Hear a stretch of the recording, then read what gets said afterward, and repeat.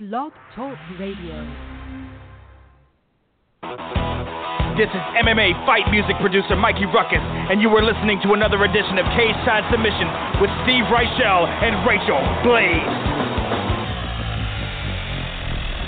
This is a call to all. You know it's Mikey Ruckus and I'm busting through the door, breaking through the ceiling and I'm opening up the floor. Make you split your head when you bang against a wall. Blazing full fury from a sight unseen. Flipping on the podcast, intro time 3. Throwing up a jump for a breeding frenzy. It's a talking festival waters, nothing's ever easy. Time to lay the smack down, lay it on your back now. Focus on that moment when you blasting this around town. Competition tries to stay up for the last round, but we stole a finish and we soaking up the live crowd. Turn it up loud and make us all proud. Anyone who brought up, yeah, we leave them all up in the ground. Down low, cause it's hanging all up in the cloud. Cage-side submissions, gonna hit you like blow, like blow. So listen up, for the next 2 hours, that's MMA, with more than power. Ask if you see, turn up the volume. You lacking inside on the game and I just solved your problem. Cage-side submissions is what you all been missing. All the latest news and interviews, come and give a listen. Steven breaks her high and low to give you something different. Get up on the fence and changing up your disposition. UFC and Bellator, yes, to fix the fight. Join on this conversation, get your game tight. Just make sure with the light is green, you don't get stage fright. Every Thursday night from 8 to 10, prepare up on your flight. When you calling the sub, we'll be knocking you down. Facing the sound, hit the ground to pound. With the blood on the hand, with the hit in the crowd. When the calls are inbound and your voice is profound, and we aim to astound and grow big now. Go, Stephen Rachel. Go, Stephen Rychel. Go, Stephen Rychel. Welcome to Cage-Side Submissions.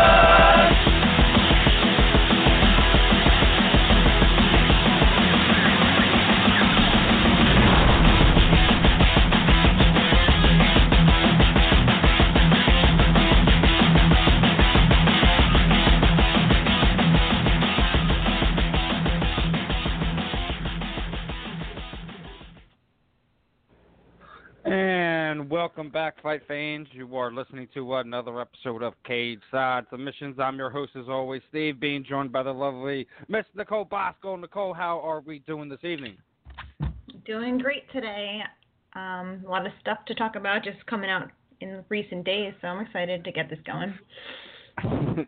Yeah, I think the 30 minutes isn't going to do us justice to tonight, because there's just a lot to talk about, different topics, different levels of the sport as well. So but we also have a fun show lined up on top of it all. We got Aljamain's going to be hopping on here. We got Ron Stallings, coming off a victory here from this past weekend's CES here in Philadelphia. Jimmy Rivera is going to be back on with us, and we also have some breaking announcements within the last hour or two, if the Twitter world is correct. Yeah, just heard that Cyborg and Nunes matching up. December 29th. I was actually surprised about that. I didn't think that they were gonna get this together, this fight. I knew. Yeah, and the UFC wants it. Everybody wants it, but I didn't think that it was gonna line up. I thought Nunes was gonna wind up fighting somebody else, like Holly Holm or something, and Cyborg would wind up fighting somebody else with the intention of having to fight eventually, but then it never was coming through. So I'm surprised. I'm glad it did. This is the one that needed to happen.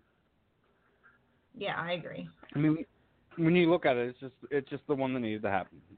Regardless of timing or whatever, just the way the landscape it works right now, kind of makes sense. I didn't agree with the potential of the TJ and Mighty Mouse thing. I don't want to hear anything about freaking TJ and Henry Cejudo either. So I know. This is the one that needs to happen when we're talking about these big fights. This one needs to happen. We definitely need to see this Anderson Silva and George St. Pierre thing. We need to make that thing happen. Mm-hmm. We need to get the Diaz's, both of them, in the cage before the end of the year. Nick needs to figure out whatever the hell he's going to do. I'm sure with everything going on, he needs to make a couple dollars. So I'm let's sure. make this thing happen. I'm just saying, let's make the end of this year let's make the end of this year good. You want to sit there and say that Dana White's coming out here saying that after the ESPN deal now and everything that the company's now worth $7 billion. So let's start seeing it in the quality of these fights too. Yeah, especially because the past couple cards haven't been selling out really well. Yeah. Well, it's not just the selling out. It's just also like as much as they're putting promotion behind it, and as much as people love the sport and everything like that, I think that the UFC is kind of placated to their fans maybe a little bit too much in the past, and you're starting to see them being like, oh well, who's fighting? Oh well, there's no one I know fighting. To the point that even I had a discussion today. Remember, we've been talking with MMA Pro League, and we're going to be working on some things with them, and they're doing something. To the point where one of these newer YouTube shows wound up commenting on a post I made and sit there say, well, who's fighting for them? There's somebody who's like, an average fighter and he probably has 5 or 6 fights under his belt, and a guy that has 2 fights under his belt. Who's the star? Why do we have to have stars for the fans to not just tune in on the television, but also to show up to the arena? I think the fans of the sport have kind of gotten spoiled because just about every time the fan gets their way, and that doesn't necessarily make for a good thing. Don't you agree?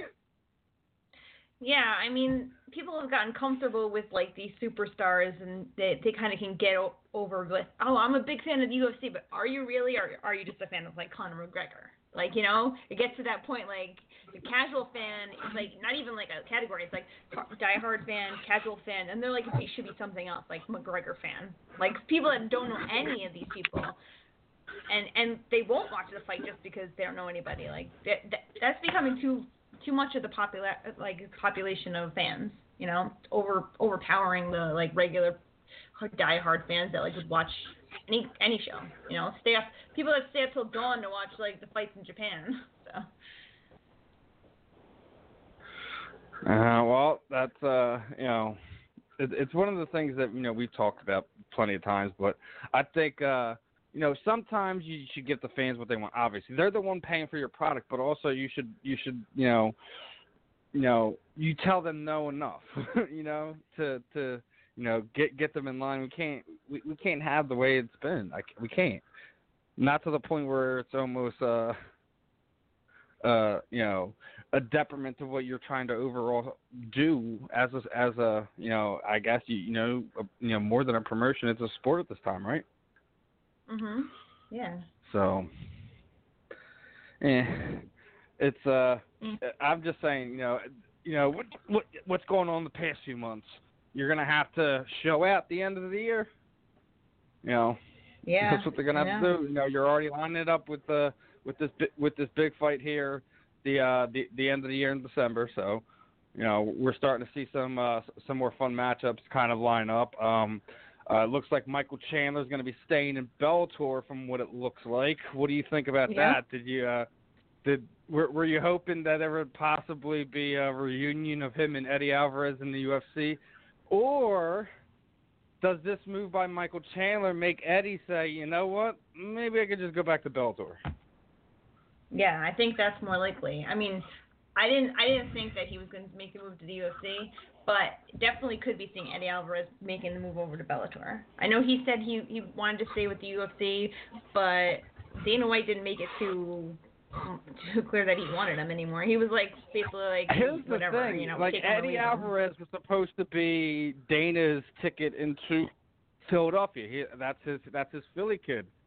Look at what they're doing with Paul Felder, and you can't tell me they're not already lining him up to kind of fill in those shoes where he wants. Same weight class. Paul has the arts degree background, and also he's doing the stuff on the Contender Series and stuff like that. I don't think that Dana would be too upset if he walked away. but I don't think they're going out of their way to keep him either. No, I don't think so either. Like I said, they got Paul there, they got the Philly boy there, and I think over the next few years you're probably going to see some more, with some of the stuff that happened with Ring of Combat fights not lining up. You got some more of these guys who are on the fringe of going to the UFC who's now lined up for some more LFA fights. So wouldn't be surprised to see some of the guys that are already here kind of starting to make their way over there. So like I said, there's always going to be some new guys coming in. Eddie's a legend, granted, but it's getting to the thing where we know it's about dollar and cents anymore, and it's whether they can agree to terms and what do you think Eddie's worth at this point.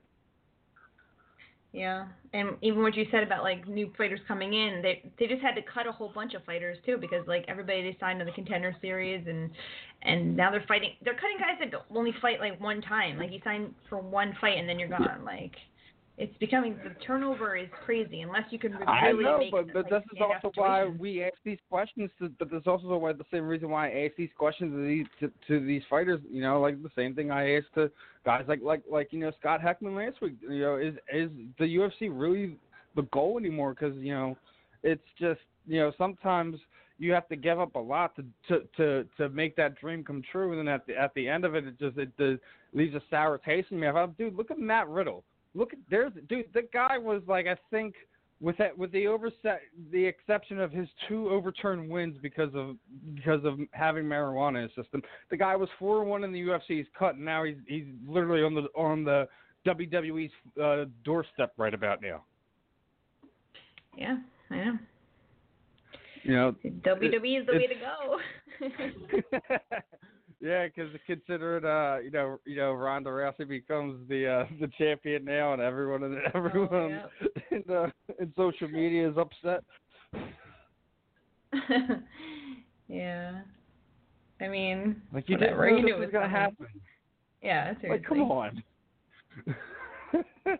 They invested in, regardless if you like her, the way she handles herself, the persona she placates, when she's doing her role out there. If you like the way she wrestles, the girl's a star. They love her.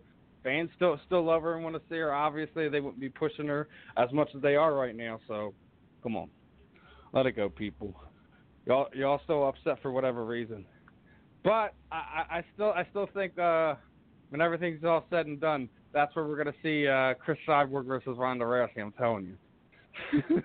You think so? I don't know. It's the only way it's going to happen at this point in time, and it needs to happen, yeah, even definitely. if it's fake. That's the only way it's ever going to happen. I just don't think it's going to. We just have to see it just for at least if it's a Jedi mind trick and we see it, but we know, but it's not what we want. It's still the same. It's still, we got to see it. Yeah. But what else do we have? The UFC using MMA manager Ali to basically, use him as a pawn to kind of say that they're to restrict the public's vision of the financials between, management, fighter, and promotion, etc. Yeah, I don't know. I don't understand that whole situation. I briefly saw that, but I didn't read the details. I have no idea what that is all about. They're trying to find ways to oppress this information of what the athletes make, citing that they could be their family could be kidnapped in these third world countries because of how much money they make and sit there, stuff like that. I'm like, are you freaking kidding me? Oh, really? Talking about MMA fighters talking about this? Are you freaking kidding me? Yeah, that's I'm weird. like, let's talk about baseball players who make on a decent year, half of these guys make like $15 million a year, and these are for some of their bench players. Millions. Why these guys barely come home with hundreds of thousands? Oh, right. My gosh. My brain is hurting just trying to compress this information. And then, of course, obviously, I don't have to beat the drum here, but, what mouth is it coming out of? And, we obviously, have a certain investigative journalist in MMA who is definitely making it a point to find the heresy in the fact that Ali is basically being a character witness for the UFC, does not raise a red flag to these fighters or fans or MMA media. Do we seriously have are that scared of this guy? I can't wrap my head around it. I can't. I guess if he holds the cards. I do. I love these fighters, but gosh, man, can you be that blind? Yeah, I don't know. Too much power, I guess.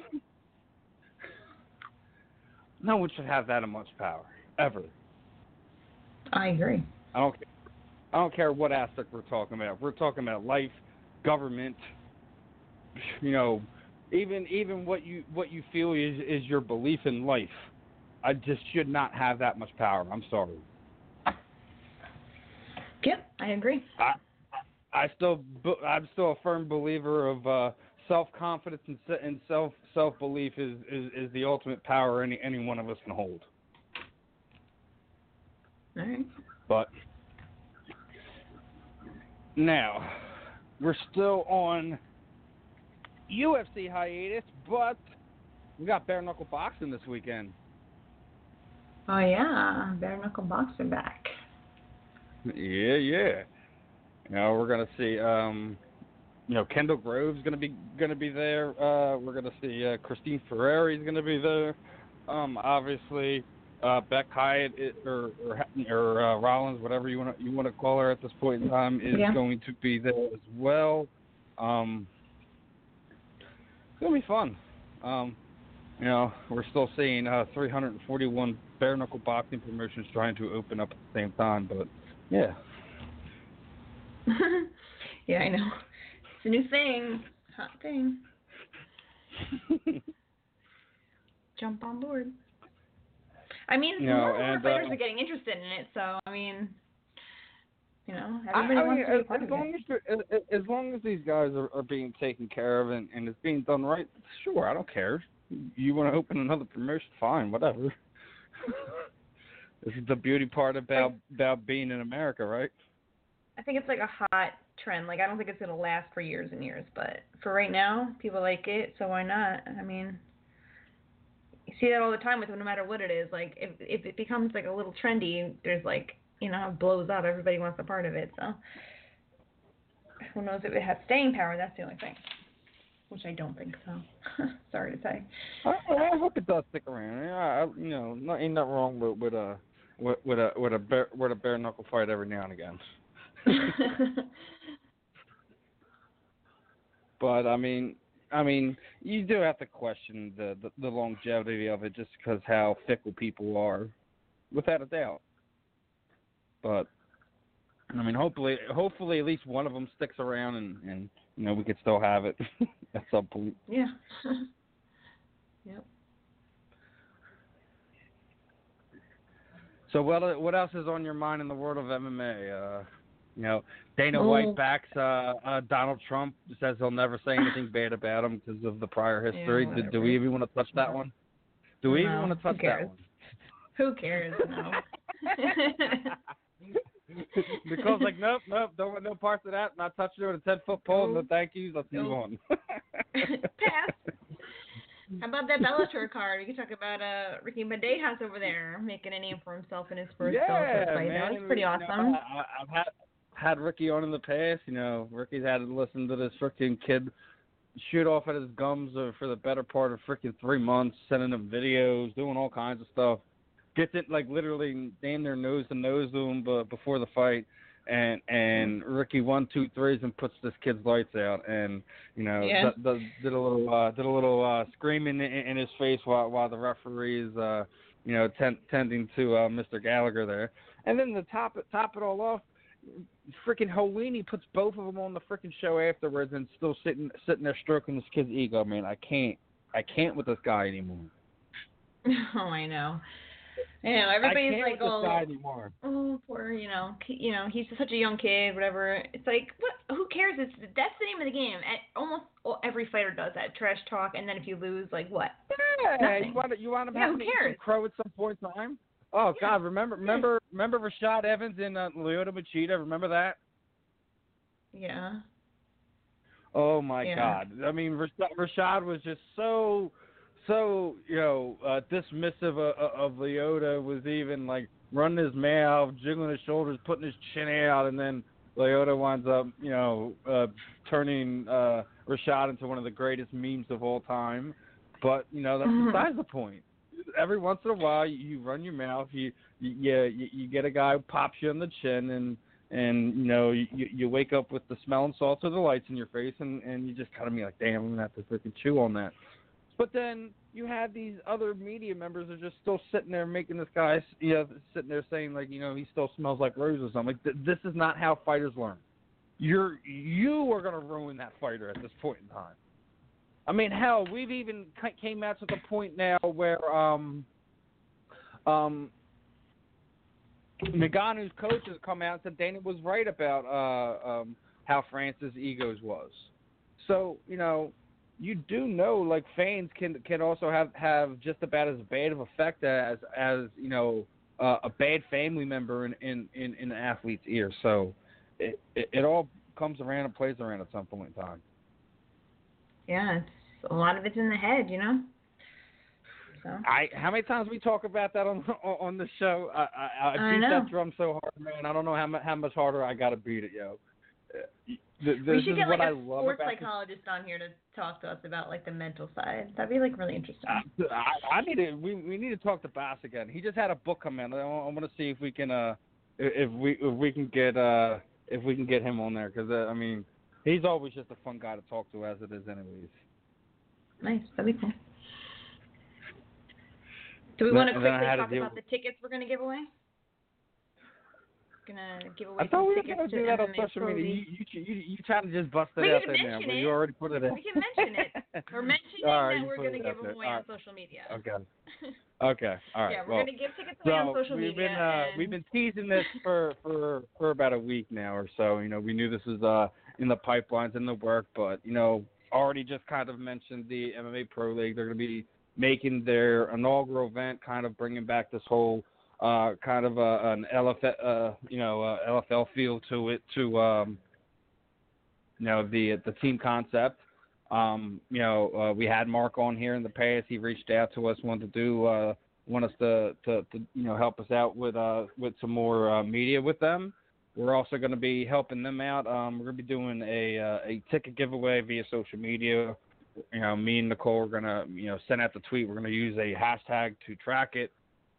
Basically, the more times you use that hashtag, I don't care if it's related to the to whatever it's related to, use that hashtag. That's how we're going to track your entries, is how many times you use that hashtag. But 2 tickets to the September 15th event, correct? Yep.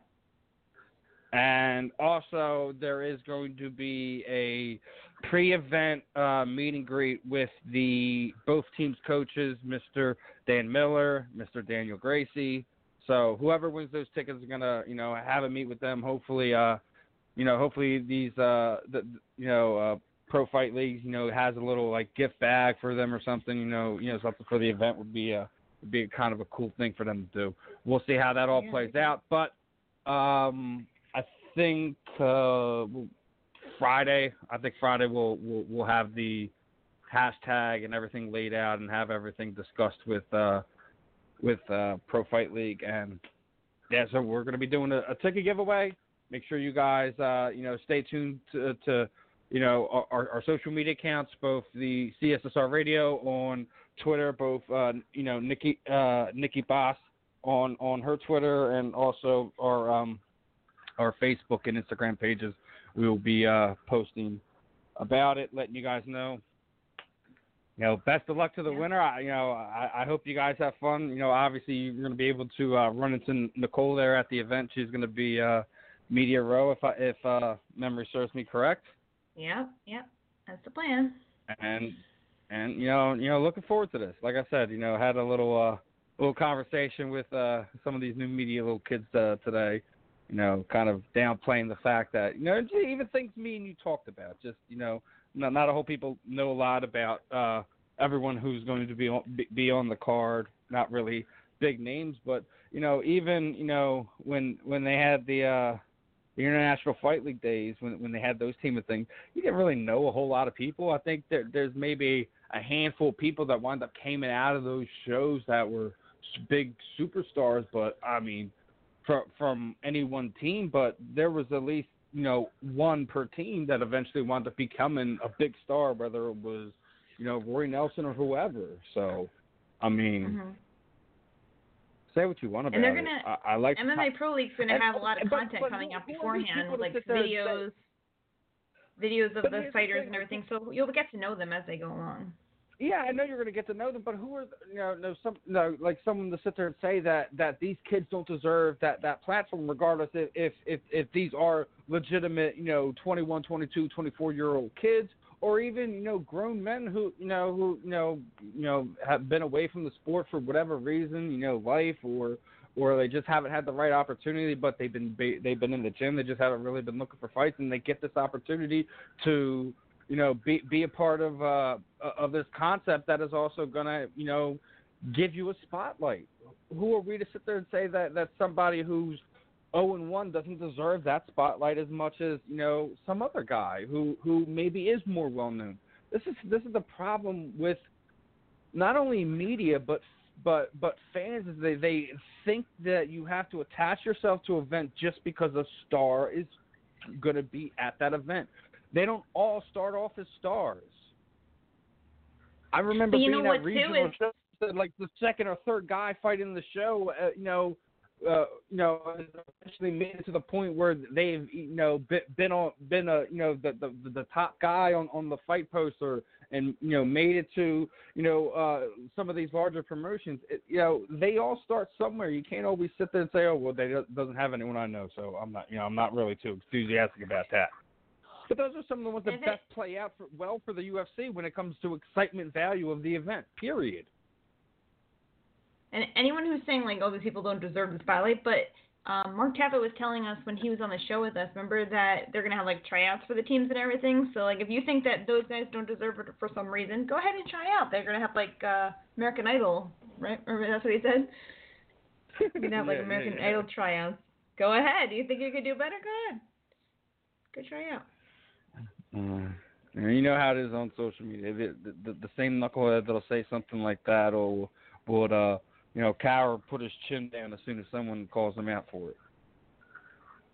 Oh, of course. Like, hey, dude, I got some wrestling shoes and some basketball shorts. Let's go, man. Let's line you up and see what's good.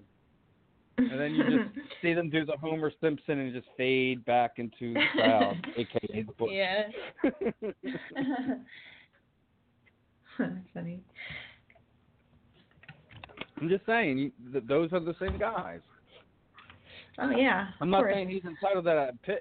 You're entitled to your opinion, but when your opinion's totally whacked and you're judging something before you even see the first event go down. Now, if we're talking, they're two, three events into it, and they just don't have that pop. Sure, you could say something like that, but before the inaugural event, you pop off the mouth like that. I can't stand people like that, man. There's just those negative Nancys in the world. It's just we need to rid ourselves of them.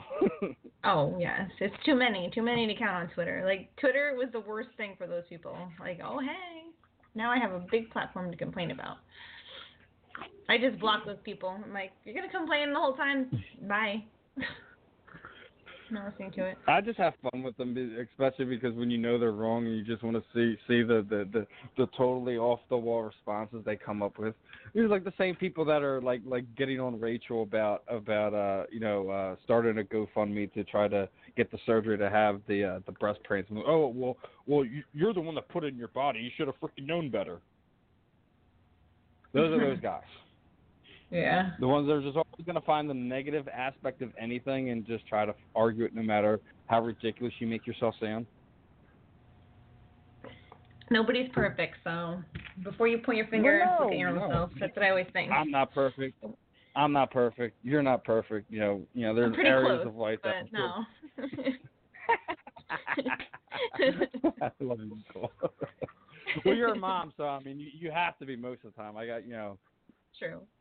I don't think they give you enough credit for that one. Yeah. So what else we got? We got about a minute or so before Mr. Sterling is supposed to call in. What about Yoel Romero is saying he can't fight in New York now after the fight was official. The UFC announced it, and now all of a sudden he's saying he can't fight that day or that soon. I should say. Weird. Should I get out my violins? Do you think that would have been? Yeah, I mean, do you think they would have figured that out beforehand though? That's the weird part is that But it's not UFC the first time they've it. done something like that.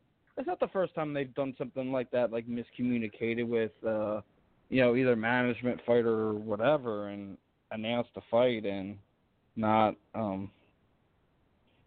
realize that one or the other has, you know, issues as far as you know, but injuries you know or what's whatnot. good about that though is Paulo Costa saying he'll wait. So that's good. Like, I really want to see that fight. So it's like, it's not like he's like, oh, I just want to be on the New York card. I'm going to fight whoever. Like, give me somebody else. He's like, I want that fight. I'm willing to wait for it. And that's, you know, I give him props for that because I think that's really cool.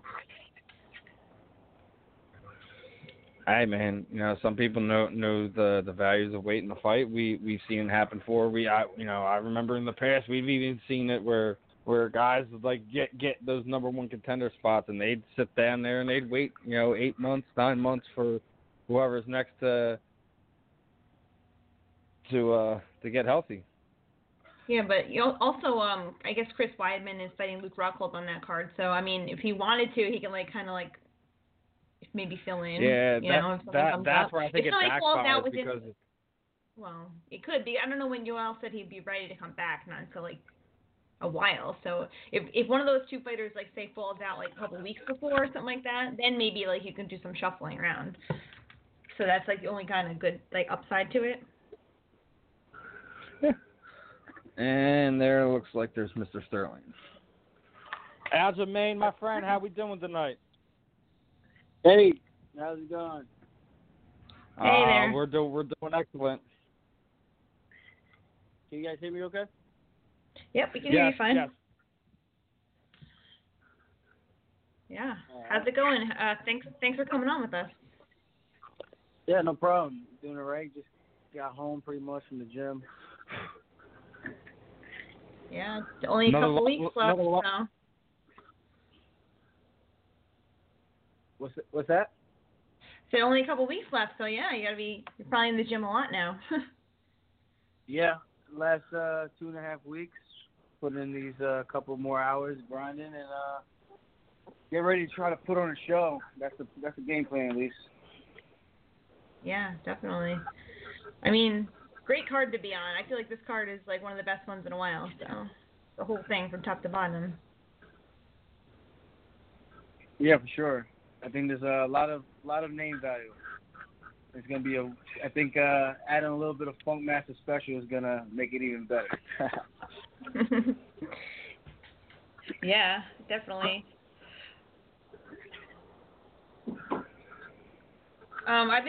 What about your Funk Chronicles? Is that what it's called? I was watching a couple of those today. Fun stuff. You look like you're having a fun time. Yeah, having a fun time, working hard though. It's yeah. Try to have as much fun as you can while you're training to make it somewhat enjoyable. You know, training is fun, but you know you can only push yourself to a certain limit before you start kind of slacking a little bit, or it starts not becoming as fun when you're starting to get fatigued and tired.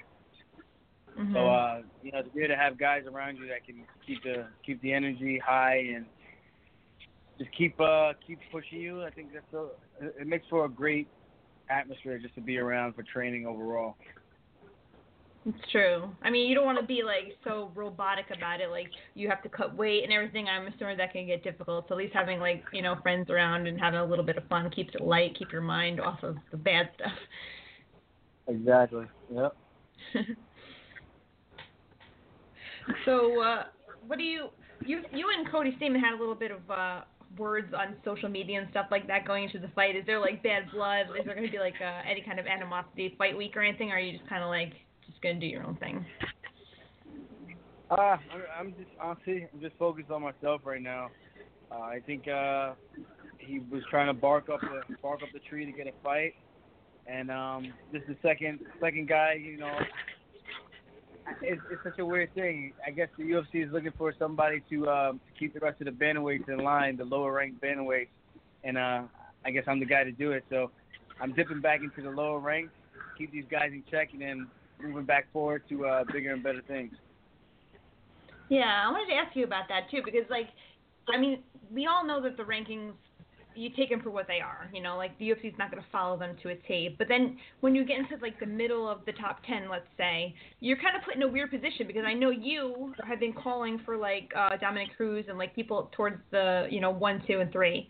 But then it's like if they're not answering you, if nobody's paying attention to you, if you're not getting those fights, then it's like you kind of have to look elsewhere, and it's like kind of like once you get to the more towards the top, like I would say like Dominic Cruz or like even TJ, they're not really looking at the immediate content, like they're not looking at the 4, 5, 6 guys. They're only just like one track mind. Does that get frustrating to you? Like you keep calling for these guys and they're just like, no, I only want title.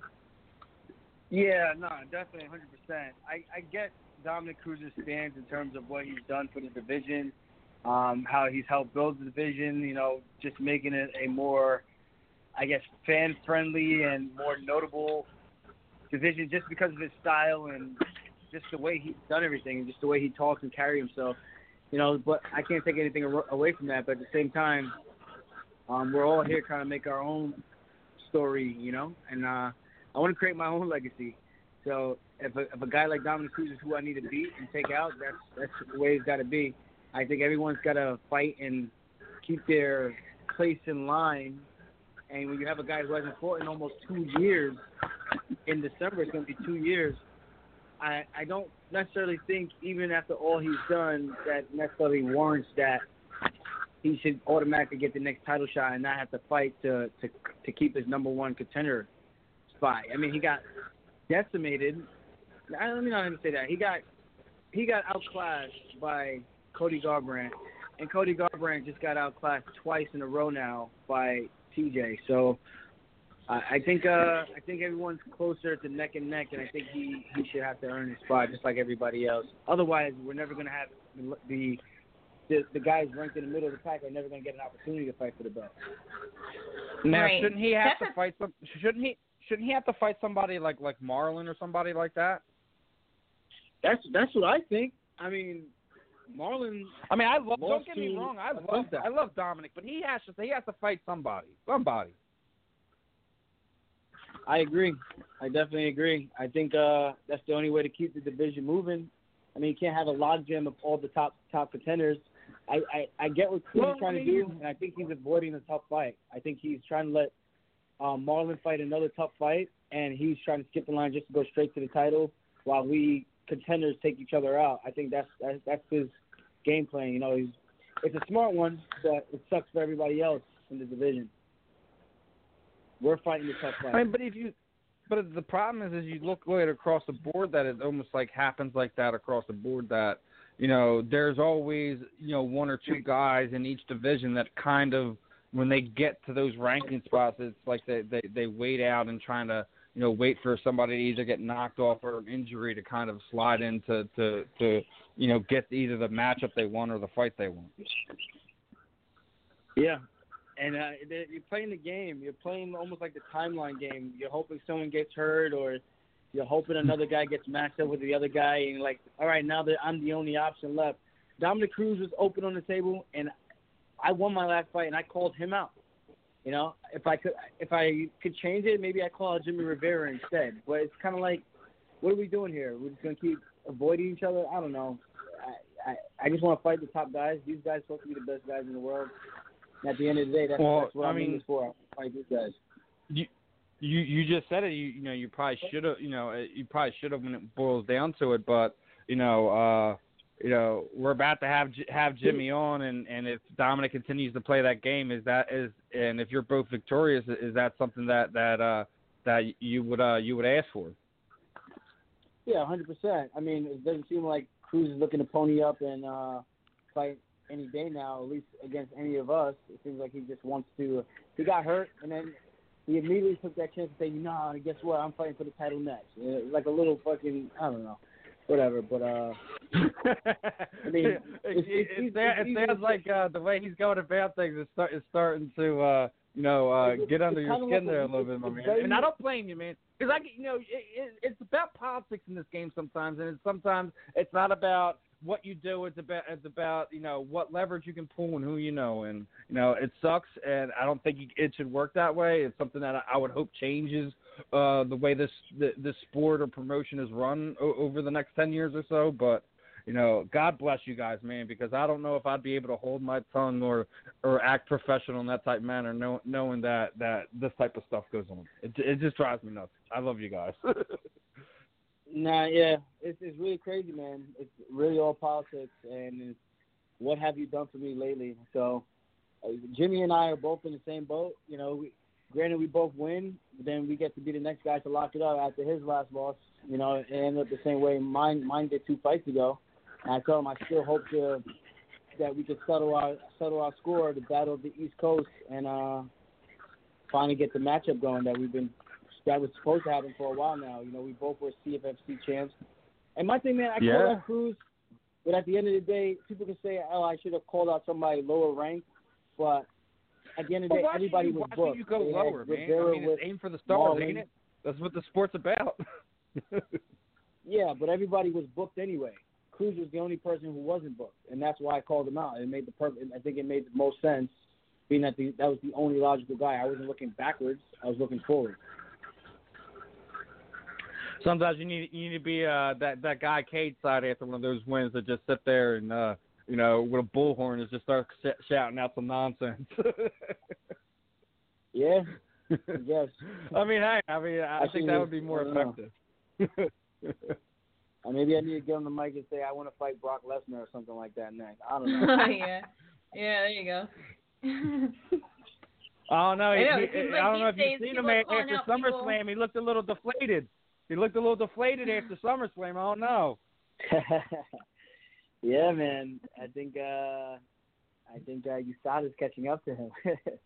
The USADA cycle.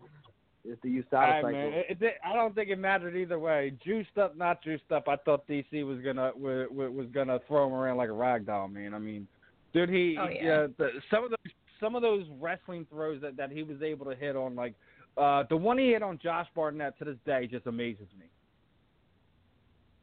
Josh Barnett, what about him? No, the DC's takedown when he fought him. I think it was like the second round. The way he just picked up and ragdolled Josh Barnett. I don't know, man. I just don't see any way if that matchup does happen that Daniel Cormier is going to lose that fight. He's the better wrestler. I believe he's the better striker as well. The only thing Brock might have is strength, but that's something I think DC always finds a way to overcome. I think he's too slow. He's big. He's slow. I'm not saying he's still a great wrestler, but he has to get his handle on DC first, who is not going to be an easy guy to get down. DC has beaten everybody at heavyweight so far. It's honestly, it's mind-blowing because he's really a small, undersized guy, but he finds a way, he picks these guys up and launches them through the air, and he makes it look like he's bigger than them. I don't know. It's like David versus Goliath. And he rocks the dad bod, which makes everyone even angrier. Yeah. Yeah. Now, you got this fight lined up now. It looks like you might not have to. If you get it lined up again, it either might be December, January. Maybe you get a late replacement. Does that do you like having the I guess the holiday season off or training? Like I know it's sometimes fighters try to work around that because daily life is hard enough to manage on top of being a fighter. Yeah, I mean it'd be cool. I think last year I kind of rushed everything, especially with my opponent Ronnie Yaya when he got hurt, and I just wanted to stay on the card for Fresno, and then I had 4 fights last year. I didn't really care about the whole Christmas time and all that. I just wanted to get a 4th fight in because I was looking to buy a house, and I just really wanted to get my life moving forward. I've been in the sport for a while now, been in the UFC for a while now, and it's kind of crazy that I'm just now finally able to afford to buy a house. It's really mind-blowing. You would think after 10 fights I would have been able to do this a long time ago, but that's the reality of the sport that we're in and the realm of the way things are right now. So I'm just trying to stay busy. I want to stay busy. Now, that's the other thing about that, too, man. Like, with everything else that's going on right now, like the report I just seen where Ali's basically sitting there saying that your guys' financials should be restricted. You know, if you guys go to other countries, you're going to get kidnapped and your family's going to be targeted and this, that, and the third. Like, when you see stuff like that, does that just kind of, like, creep you out and make you want to stay away from guys like that? Like I know Ali has this great reputation with a lot of his fighters, and he bends over backwards for his guys or whatever. But when I see something like that, it bothers me because you guys don't get enough. Ali's apparently being a character key witness for the UFC. I think who reported about that? I think I seen it on Crookland's page earlier from Bloody Elbow. Let me see. He's just trying to protect the people that are making a lot of money. He doesn't care about the people that are making, less. He doesn't care about people who are making peasant money. Yeah, exactly. Yeah. All right, here it is. It says, UFC lawsuit, kidnapping extortion manager gives a bizarre reason to keep fighter pay private. Seems Ali is went to bat for the UFC instead of fighters during a recent declaration. One point being argued during the ongoing lawsuit, the UFC, whether or not fighters' contracts are used in case would be sealed publicly. Interestingly enough, UFC managed to get one of the more well-known managers in the industry to go to bat for them instead of the athletes. Document obtained by Bloody Elbow. Paul Gift, manager Ali, had declaration stated that if contact information went public, it would hurt fighters somehow, give promoters the strategic advantage during negotiations. If that wasn't counterintuitive and bizarre enough, also gay fighters being at risk of kidnapping, extortion schemes, reasons for this information to be kept from the public. And it goes on to the declaration he gave at the court and everything like that. So let me ask you this: are NFL players earning? Not just NFL, like even crazier. Like soccer players get paid crazy amounts of money overseas. Yeah. Right. More so than any of you guys do. Not just that, and yes, like those cases do happen here and there. Like you've heard of like. Venezuela baseball players, like stuff would happen and stuff like that. But those are baseball players where they get 15 to 150, $250 million a season. And you guys think they're worried getting, about a couple $100,000? Man, I'm yeah, just saying that when I see something like that, that just it creeps me out even more, man. It's just, yeah. I don't know what Ali's talking about. At the end of the day, like I think we're all smart enough to realize that we're not getting paid anywhere near NBA athletes, NFL athletes, MLB athletes, MLS athletes. I don't know what he's talking about. I guess all these athletes around the world are subject to getting kidnapped because over us. At least we can fight and defend ourselves. You're telling me these guys are going to be afraid of these athletes who don't even throw their hands? Things have happened. I mean, I get where he sort of comes from, because it's not like it doesn't happen. Like, didn't Shogun get, like, stuck up and robbed at gunpoint and stripped in Brazil? Well, I'm sure it happens to people, but it's not like something you need to be worried about, really. It's not like it's like when your grandma tells you a scary common story about being kidnapped or something. Come on. I don't think kidnappers are worried about the guys who are making a lot less than the superstars who are making a lot. They're making real money. I don't think they're worried about the guys who can actually defend themselves and put up a fight. But here's the thing. And actually really here's the other side of that. I get where Ali's coming from. What's that? Yeah. Good. I'm just saying, at the end of it, the guys that get paid that amount of money to be able to be involved in a scheme like that can pay for security at the end of the day. So Yeah. I think that whole statement is counterintuitive, and if I was the guy that was under his management, me and him would be having a very serious phone conversation right about now. Yeah, I just I don't know. I think if the fighters know what each other are making, I think it kind of gives us more bargaining power to know what we can actually we have something to compare ourselves to. You know, we don't have numbers of the events and how the live events do, so it makes it very tough for us to say, well, our viewership was X amount, so we bring this many eyeballs to the table. It's a very tough argument to make when you have no actual factual data to go by. You know what I mean? And to hide the purses would just make everything completely be on the you know, it would just be hidden. Everything would just be a big question mark. I can't see the logic behind that at all. I don't think a lot of people either. It's a troubling, sticking subject, and I just hope when everything's said and done, you guys have a collective bargaining agreement that looks a lot like what the NBA has, where you guys are the main commodity, not the owner or, in this case, the promoter. I hope so, man. I'm trying, At the end of the day, I'm putting in my time. I'm doing everything outside of this. I don't think a lot of people really understand it that are not involved in the combat sports community. It's just I think there is, ignorance is bliss in that case. But I mean that's what I ultimately hope, for the UFC fighters, for MMA fighters in general, is that it's something to that effect. It cannot continue to stay the status quo. I think the biggest problem is that fighters in general, you guys need those bigger name guys to actually care about you guys, to stand up with you enough to make a change. It sucks, man, that it has to go this way. But we're hopefully approaching a point of change, and this will all become a moot point in the coming years. Yeah, for sure. Hopefully something changes. At the end of the day, I just got to keep doing my job, kicking ass, and those pays, I guess, what we're getting now in this day and age will keep coming.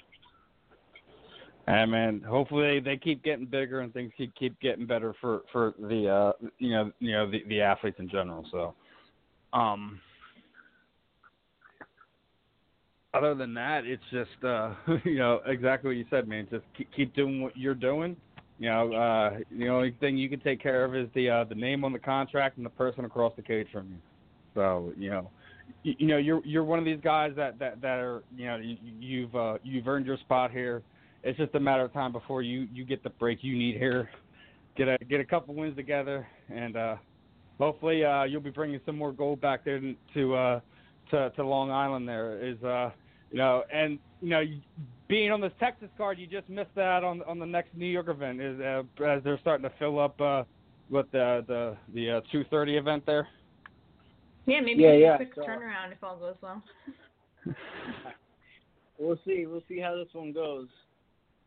I mean, if things go the way you want, and Cody makes a mistake and is a quick night for you, then I'm sure that the FunkMaster is definitely going to put a stamp on it and say, guess what? I'm making a quick turnaround. Give me somebody. Give me somebody small, big. I don't care. Just give me a fish to eat. Yeah, for sure. Definitely. Aljamain, I wanted to ask you one thing.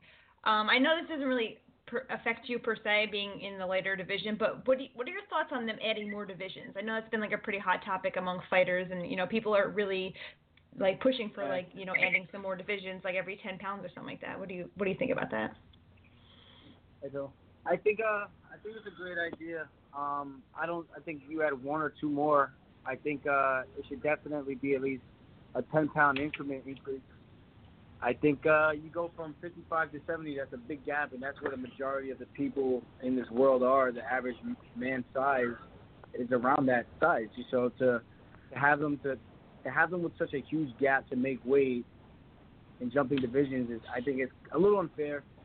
For me to go down or for me to go up, it's just 10 pounds. For them to go down or for them to go up, it's 15 pounds. It's a big difference.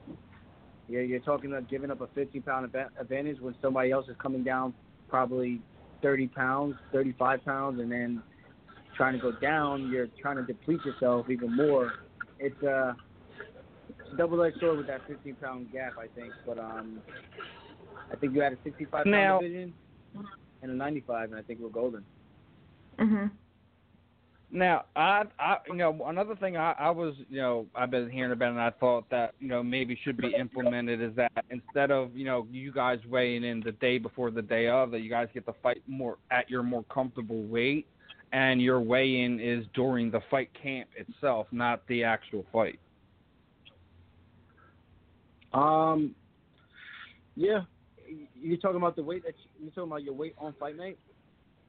There would have to be somebody to track it, though. Some people could be able to can't go over, and your actual weigh-in is throughout the training camp. Not like you still weigh in, but you have to be around X weight, right? But your weight is monitored throughout the camp. Instead of you guys have to go in and be exactly X weight. Enough to keep track of. I mean, it's a lot to keep track of. I don't know if they'd even want to. Yeah, but like the way we have technology here, you could just do a video call with the athletic commission, and boom, my weight's this. Okay, have a nice day, and then that's the end of that. I think the UFC, the saddest part is not really even the fighter safety is one thing, but having more belts to give out is another reason why they'd want to give more weight classes. It's true. They're already cutting themselves a little bit thin with having all these super fights, and now one champion's holding 2 belts is kind of taking up a lot of the divisions. And even now, Aljamain, what do you think about TJ saying that now he wants to fight Henry Cejudo, which I think that makes no sense whatsoever. And they're just going to hold up 2 more divisions. And now they just announced Chris Cyborg's fighting Amanda Nunes. That's going to hold up 2 more divisions. It doesn't make any sense. What do you think about all these super fights? Yeah, I think they're out of their brain. They're out of their minds. They are out of their bird. There's contenders in this division that need to be fought. So we need to take care of our division first before we start talking about moving down a weight class. What are you talking about? You still have work to do. There's always work to do. This division is one of the hottest right now. I mean, here's the thing. I think they're trying to say TJ's body of work, that he has shown that he is a top championship quality guy, and that he should be able to take these fights. No, you were on a run. You lost it. You just beat the same guy twice. Beat 1, 2, maybe 3 more contenders, and then you can start talking about these other fantasy fights that you want to have. You know what I think it's worse, though? Obviously, you just were talking about the bantamweight division, how it's, clogged at the top, and, we finally need to get some of these contenders in. But it's way worse for flyweight, because finally, I love Demetrius Johnson. I would have been happy to see him never lose. But, finally, there's a new champion. Now you can start sending these top guys back up there again. Joseph Benavidez has fought DJ twice. Now he finally gets another chance at somebody else. You have fresh blood. Why would you tie it up with having TJ fight Henry? That is the dumbest thing for both divisions. Yeah, I agree. I hope they don't do that. I really do hope they don't do that. The only super fight I'm interested in is Anderson Silva and George St. Pierre. Stop messing around and give me a goddamn super fight. I'm with you. You can't tell me that's the only super fight you want to see the rest of the year. Let's be honest. Yeah, I'm down for that. That's really it. Honestly, there's enough guys, contenders in every single division to make compelling fights. I don't know. All this other super fight stuff is getting a little dry. It's getting a little played out. Mhm. Absolutely. And and you're hearing these knuckleheads running around sitting there calling themselves the champ, and that stuff's getting on my nerves too. Yeah.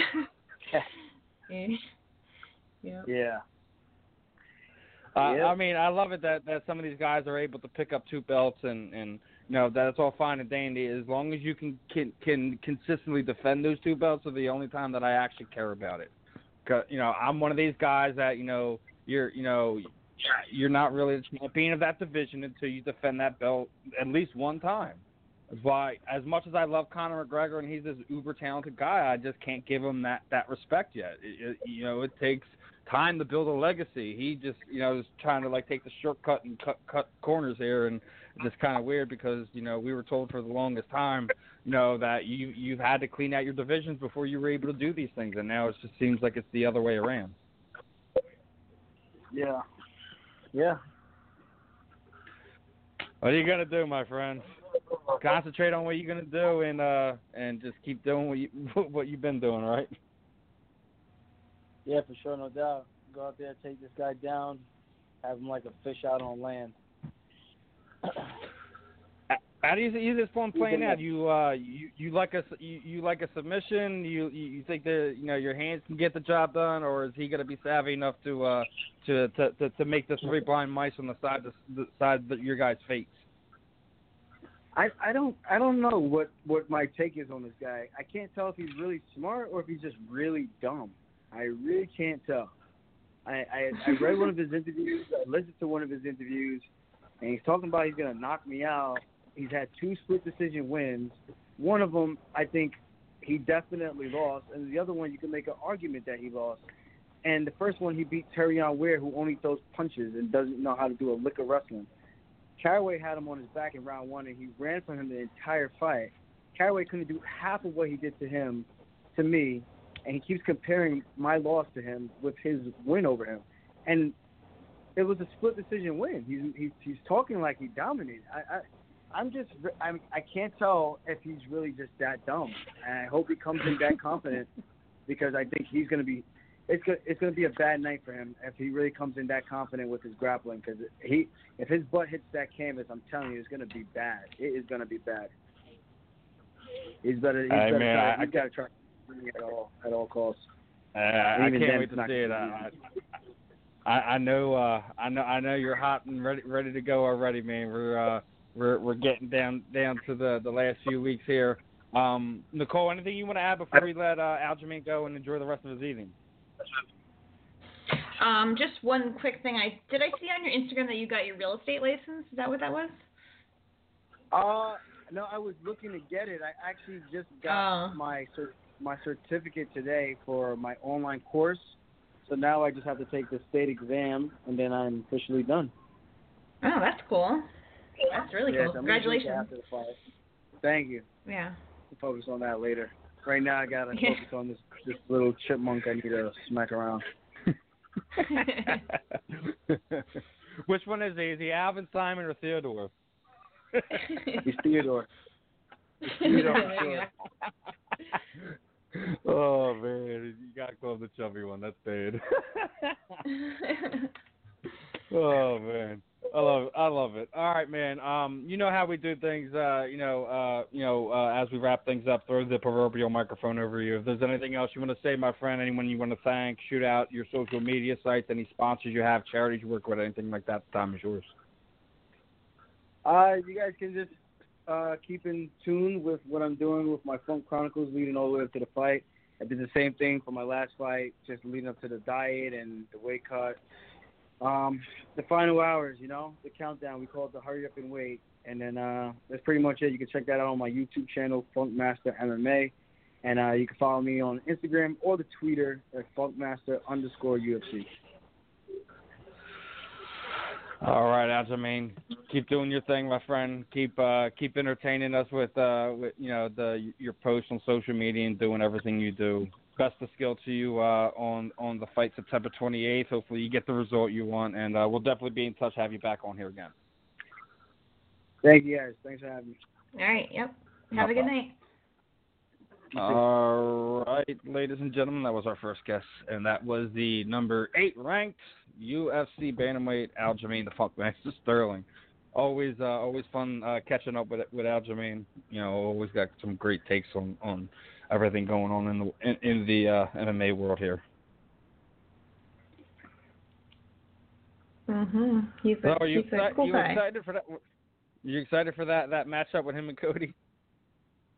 I am. I mean, I think it's going to be a good fight. That whole card, I'm really excited to watch that whole card because there's some big names, some good 2 title fights, and Aljamain and Cody are headlining the prelim, I think. So that'll be fun. Yeah, and then you also have Jimmy and John Dodson on the card, which we're going to be talking to Jimmy later on. So, that's also why I was asking about Jimmy, because they're going to be in the card together, too. Jimmy's going to be in the show later, so obviously that could be a matchup that we might see. You never know if after this whole thing plays out and Dominic is able to talk his way into that title fight, that the logical matchup for the next number one contendership moving forward would probably be Aljamain and Jimmy, unless you want to. You still have to figure out what you're going to do. There's so many people there's so many people in that division that you could technically say that could be the next number one contender. Like Mraz, hold on, Asuncao, all those guys. Yeah, I would literally just about say half of y'all. Yeah, the whole top 5 basically. Yeah. And anyone then in the top 5, you can fight it up. Good. Like people need to fight. I can't really say they're gonna need to fight more often, but like these certain people have been out for a while. They need to scoot their way down the line. Like Aljamain was saying, like you can't just wait around and think you're gonna get the next title fight. Like we saw the same thing with Khabib. Remember, he was out for so long, but he still stayed in the number 1 spot. Connor's been out 2.5 years. He was gonna get. Remember that didn't move. He didn't lose his spot in that division for 2.5 years. That is insane. It's all about. You got the name or notoriety. You can pretty much just sit at the top once you get there. Like somebody who's at the top, like say Demetrius Johnson. If he doesn't fight for say a year, I guarantee he's gonna drop down the line. Even though he shouldn't, he should still be the number 1 contender whenever he's healthy and he comes back. But I don't think he's going to sit there, not like some of these other guys. Yep. All right, let's take a quick break as I'm going to give our second guest a call here real fast. Halcyon Float, Philly's only float spa. Floating is a relaxation and therapeutic technique that uses sensory deprivation to achieve a deepened meditative state. Halcyon's special isolation tanks will make you feel as if you are literally floating. Located at 209 West Girard Avenue in Philadelphia. Open Tuesday through Friday 10 to 10, Saturday 8 to 10, Sunday 8 to 8. For more information, visit Halcyon Floats on Facebook or call 215-279-7607. Halcyon Floats, Philadelphia's only float spa.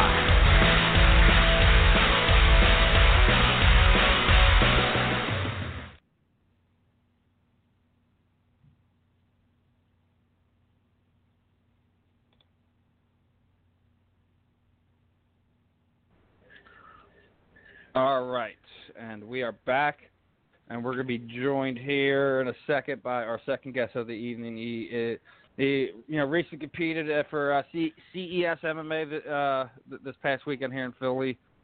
Middleweight Ron, Choirboy Stallings. Ron is coming off a decision victory over Nah-shon Burrell at the aforementioned event. How we doing tonight?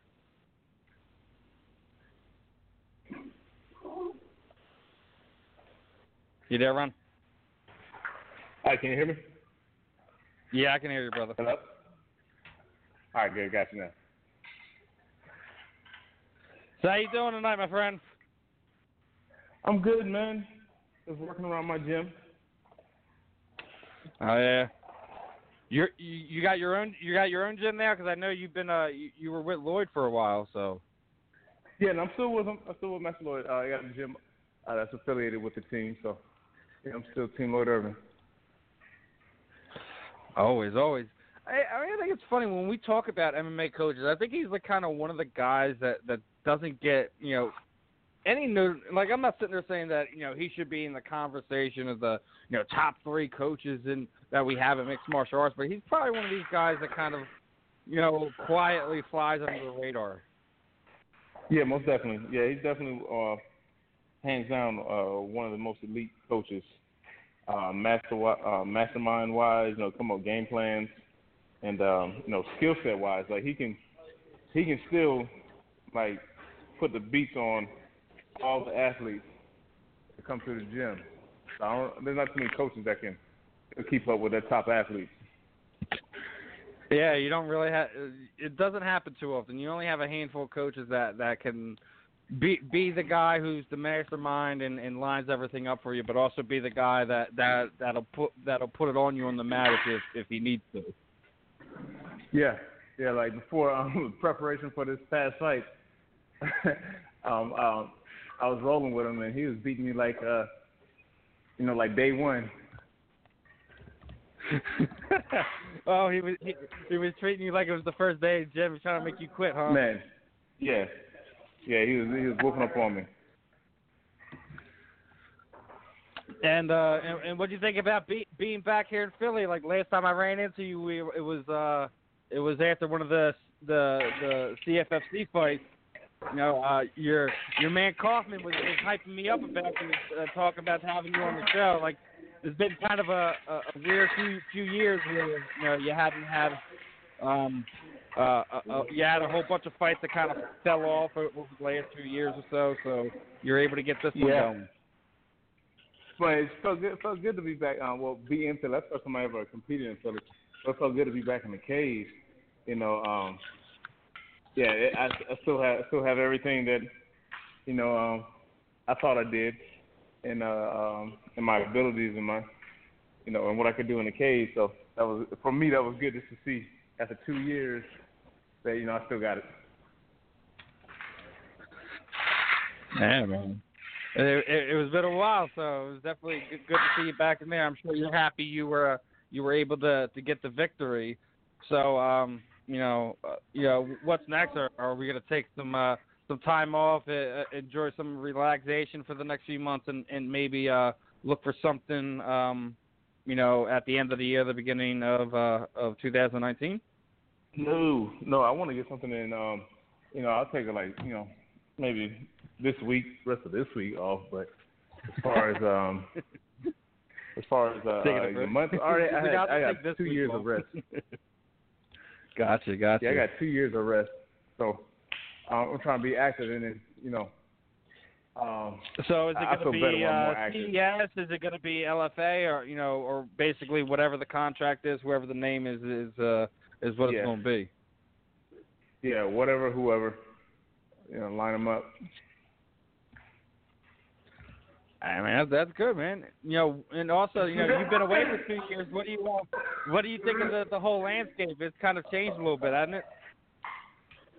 The landscape, I mean, not really. I mean, you got the up and comers like my man Sadiq, about to show the world what's up. But it's still the same players. Like, I remember when I fought with Uriah Hall, that's what Conor was just about to get to his main thing. Yeah, he was one of the underguys.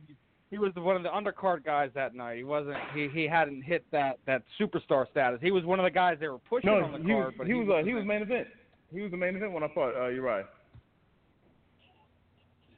Who did he fight that night? I remember him being on that Boston card. I just thought I'm just drawing a blank. He beat Steven. Dennis Steven. Oh, yeah, that's when he was calling him a Nazi. That's right.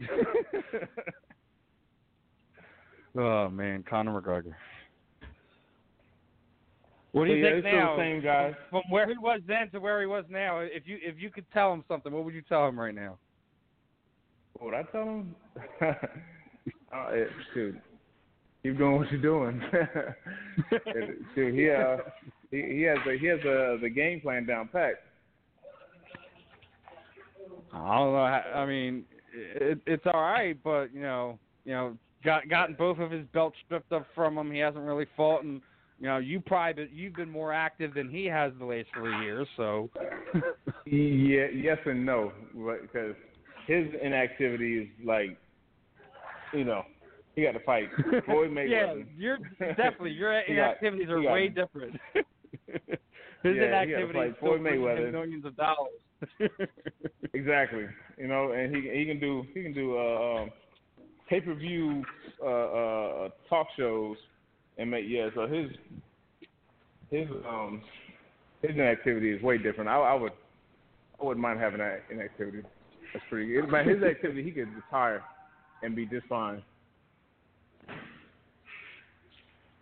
Hey man, it's if he gets another one of those big fights, we might not ever see him again. If he gets another big payday and wins, we might not ever see him again. Let's be honest. I don't know. With all that, if he keeps getting in trouble though, he's gonna have to pay those lawyer bills. I mean, it depends because I mean, he seems to have like that. Like yeah, he has the money thing going for him, but he seems like he has that fighter. Like, he likes to fight, and just so happens to get paid a lot of money to do it. But he likes to fight. He's an Irish like, kid. Him taking on that challenge. Man, come on. Hey, he's an Irish kid. Of course they love to fight, but you know, if he can just rein himself in just a little bit, you know, not without losing that edge and that spark that he has that makes Conor McGregor who he is, but if he can just rein it in a little bit, I mean, come on. Like my thing is like you know, I said it on here. If I want somebody in my corner, I would definitely put somebody like Conor McGregor in my corner. But I mean, to charter a plane, go halfway across the world just to say something to somebody who said something to your boy, that's awesome and all, but it cost him a lot in more than a lot of ways. Well, it cost him, but it's also gonna pay him in more than a lot of ways, just from all that. That controversy. The build up for that fight is gonna be insane. Yeah. The build up for that fight is gonna be nuts. We're gonna be sick of seeing. If you have a friend like Conor McGregor, you're doing all right. I mean, look at Artem, man. The guy probably doesn't have a record worthy of being in the UFC, but he's there, man. Hey. And everyone's still like wants I said, to talk if you got a about friend like Conor McGregor, you're doing all right.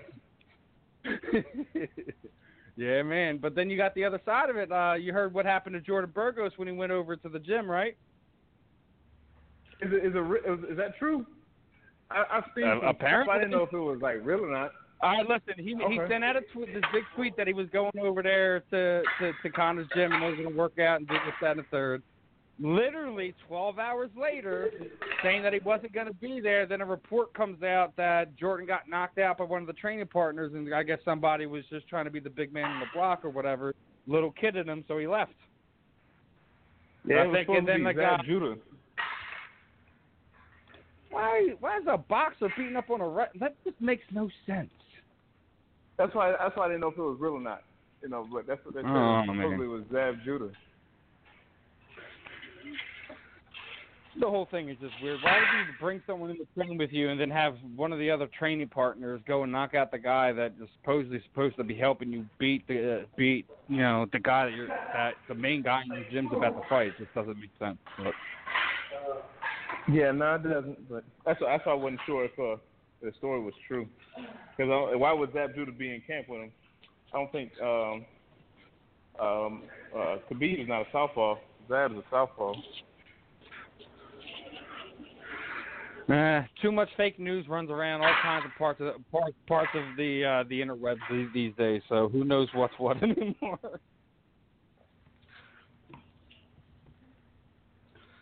But I mean, just the other thing. Like, let's go home. Yeah, let's go home. Yeah. Okay. Oh, there's baby.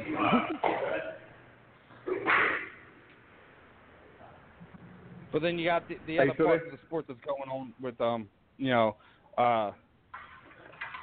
potential of the fighters for the UFC fighters. Do you see that even being a possibility in the next 2 years, or just the UFC is going to continue to bury these people in paperwork? Say it one more time. You broke up just a little bit. Okay.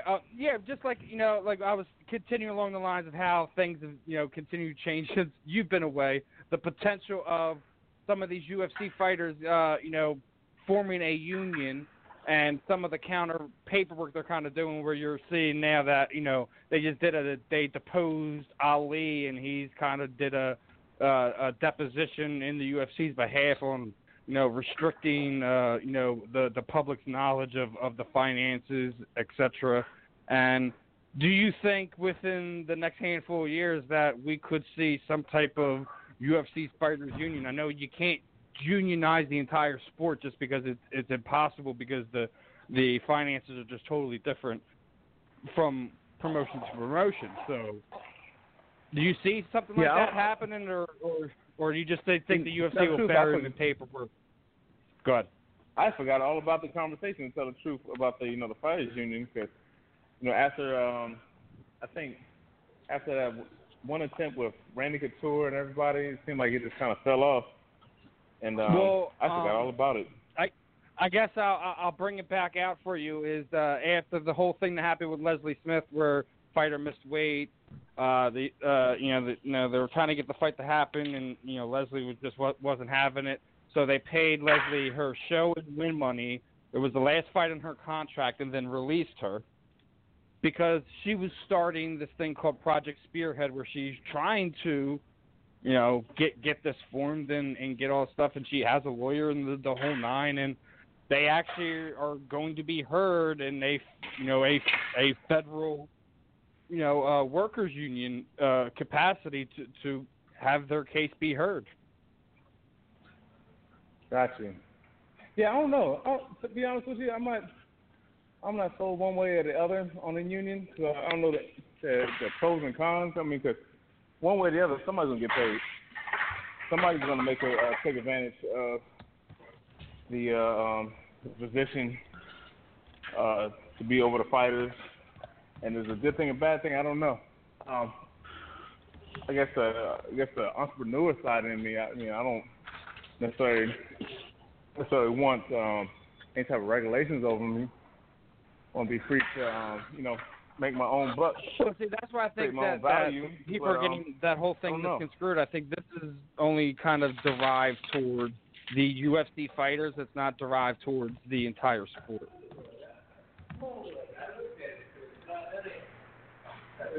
Yeah, sounds good. I guess we'll see. Yeah, sounds good. Hopefully, it's able to happen. Yeah. You guys should be taken care of better. That's for sure. Yeah, more feet to that. About 2 feet. Put it up.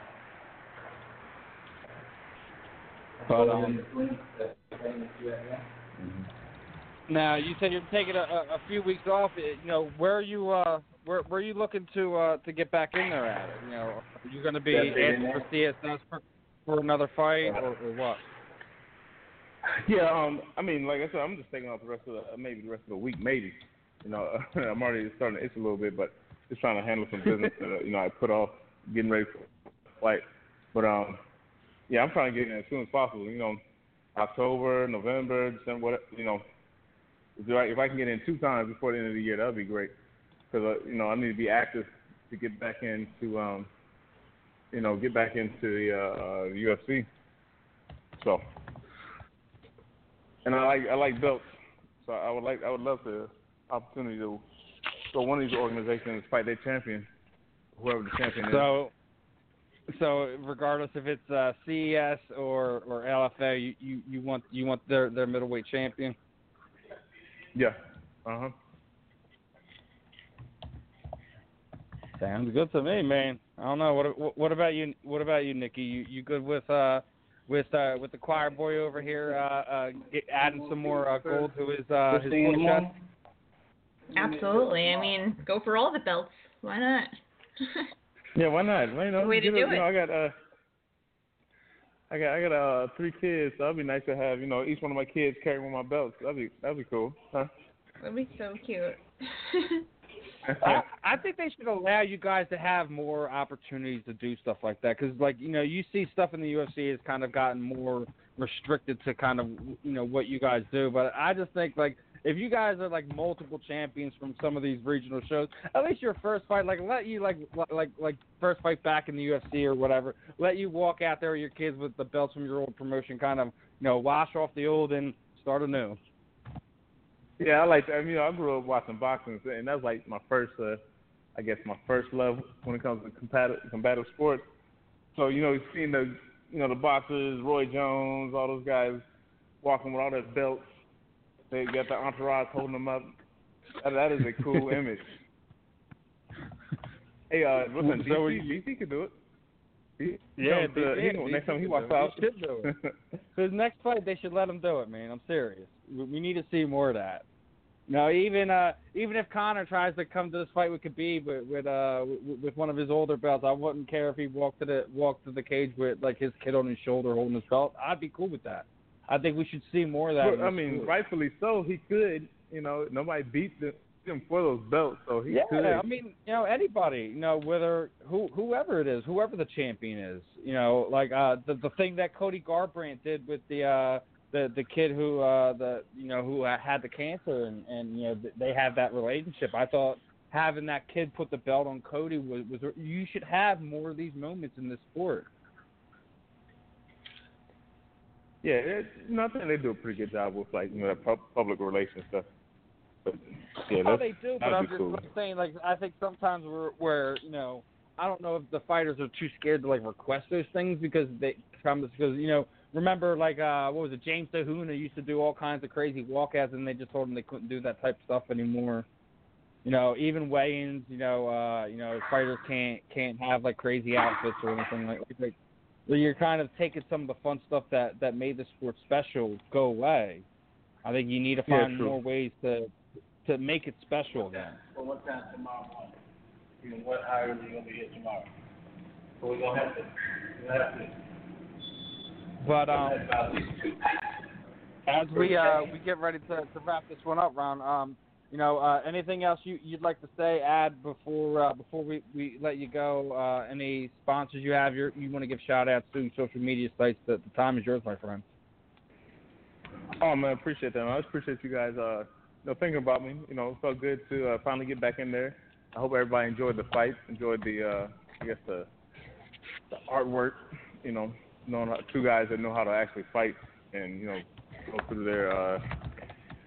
Well, I'm sure it was definitely fun getting in there with Nah. Nah definitely isn't one of these guys who likes to sit back or likes to play the point game. He likes to throw hammers with the best of them. So I'm sure you guys definitely put it on. And he has some strong hammers. I felt a few of them. I was like, wow, man, this guy is strong. He can hit.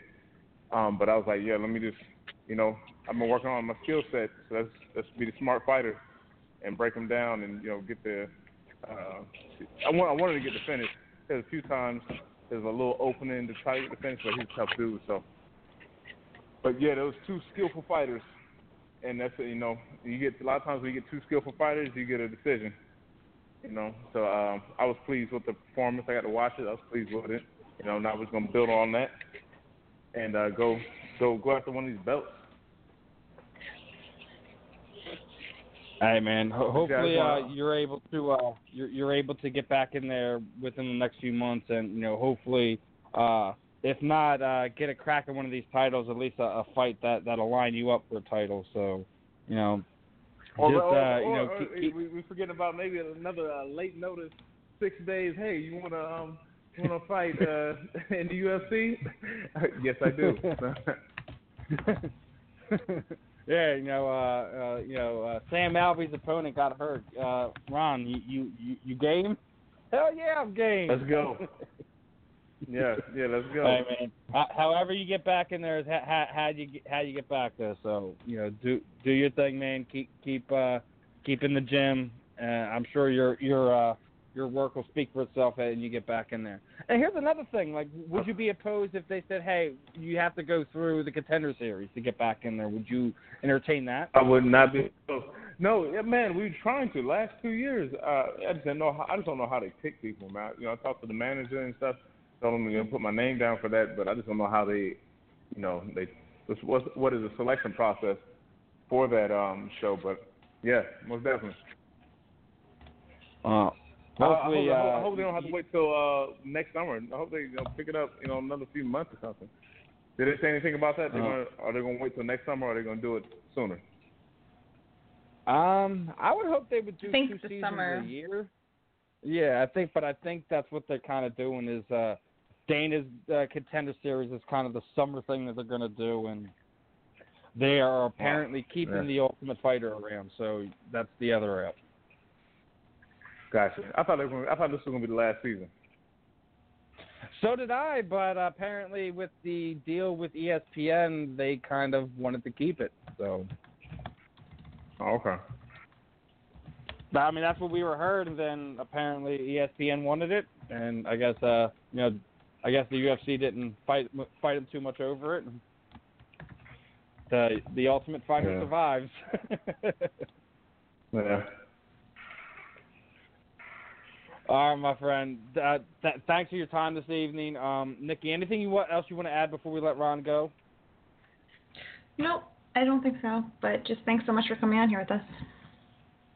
I appreciate you guys. All right, my friend.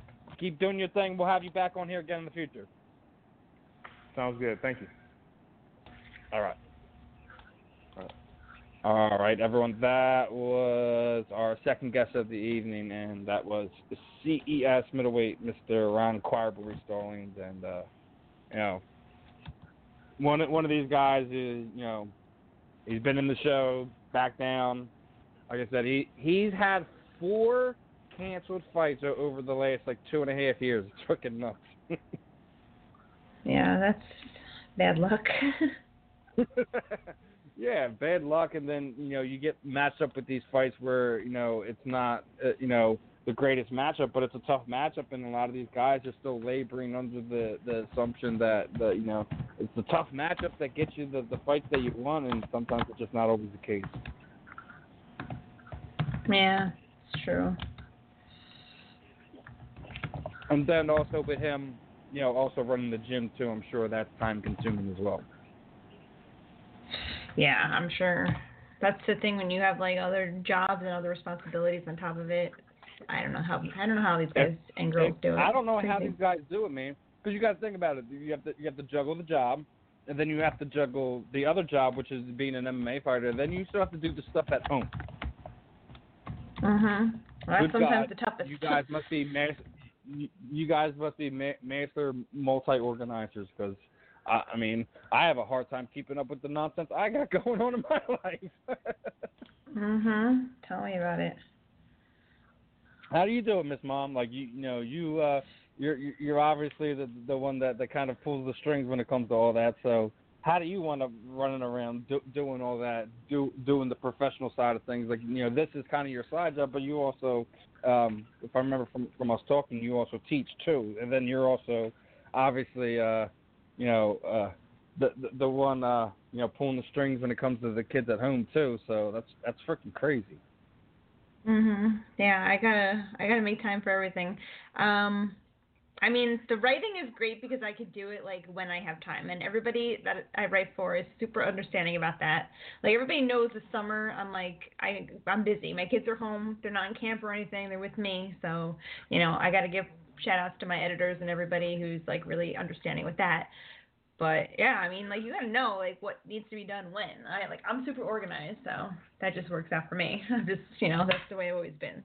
I'm a list person. If you ever come over, I'll be I'm making lists for everything. And so I keep it in order. So yeah, man. You gotta keep everything organized. Not the easiest thing to do, is it? Yeah. I got my charts. I got my calendar. If my husband's doing something, I'm put on the calendar, because I won't remember you telling me this 2 days from now. Put it on the calendar. So you got the fighter memory. Yeah, exactly. It's true. I get so much going on. I'm I don't know. I don't remember you telling me this. Yeah, I get that. Instead of starting a fight or something, this, when this. Yeah. I was when were you doing this? When I was in the middle of doing something? Was I trying to do something? Was I on the computer when you were telling me this? Because if I was, there's no way that. Oh man! All right, I think it's time for a quick commercial. As I'm gonna give Jimmy Rivera a call. All right. Future Legend Apparel, the lifestyle brand servicing the MMA community and beyond. More than just an apparel company, Future Legend is an inspirational movement. Be a part of it by visiting www.futurelegend.biz. Check out their vast array of men's and women's fashion, caps, hoodies, and accessories. Future Legend. Aspire to inspire.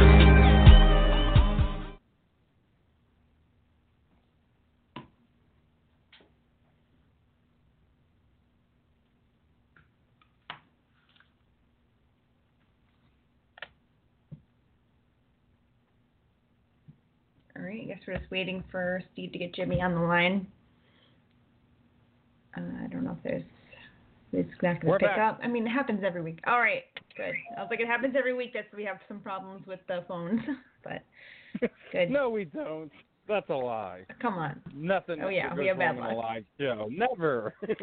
All right, ladies and gentlemen, we are back with our first guest of the evening. He is the one and only UFC Bantamweight Jimmy Rivera, and he's slated to return that action, back to the Octagon. John Dodson, September 8th, UFC 128. How are we feeling tonight, Jimmy? I'm good, man. How you guys doing? We're excellent. Doing Just good. talking with you tonight, wrapping things up. We had some fun already. We were talking with Ron Stallings. We had Aljamain earlier talking about the division there, and I think everyone can agree.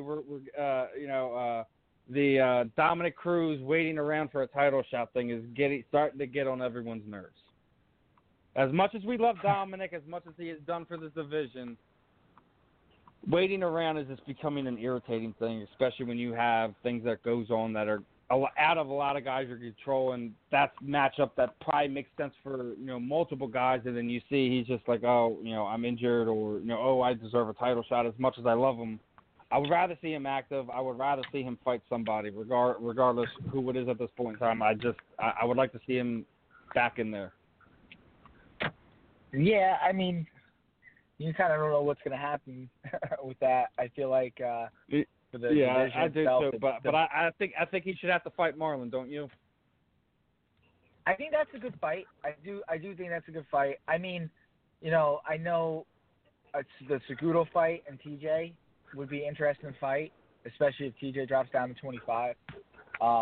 You got a Santhao who has big wins over TJ and over Marlon. So that makes sense as a fight to make, because that would be a trilogy fight for them.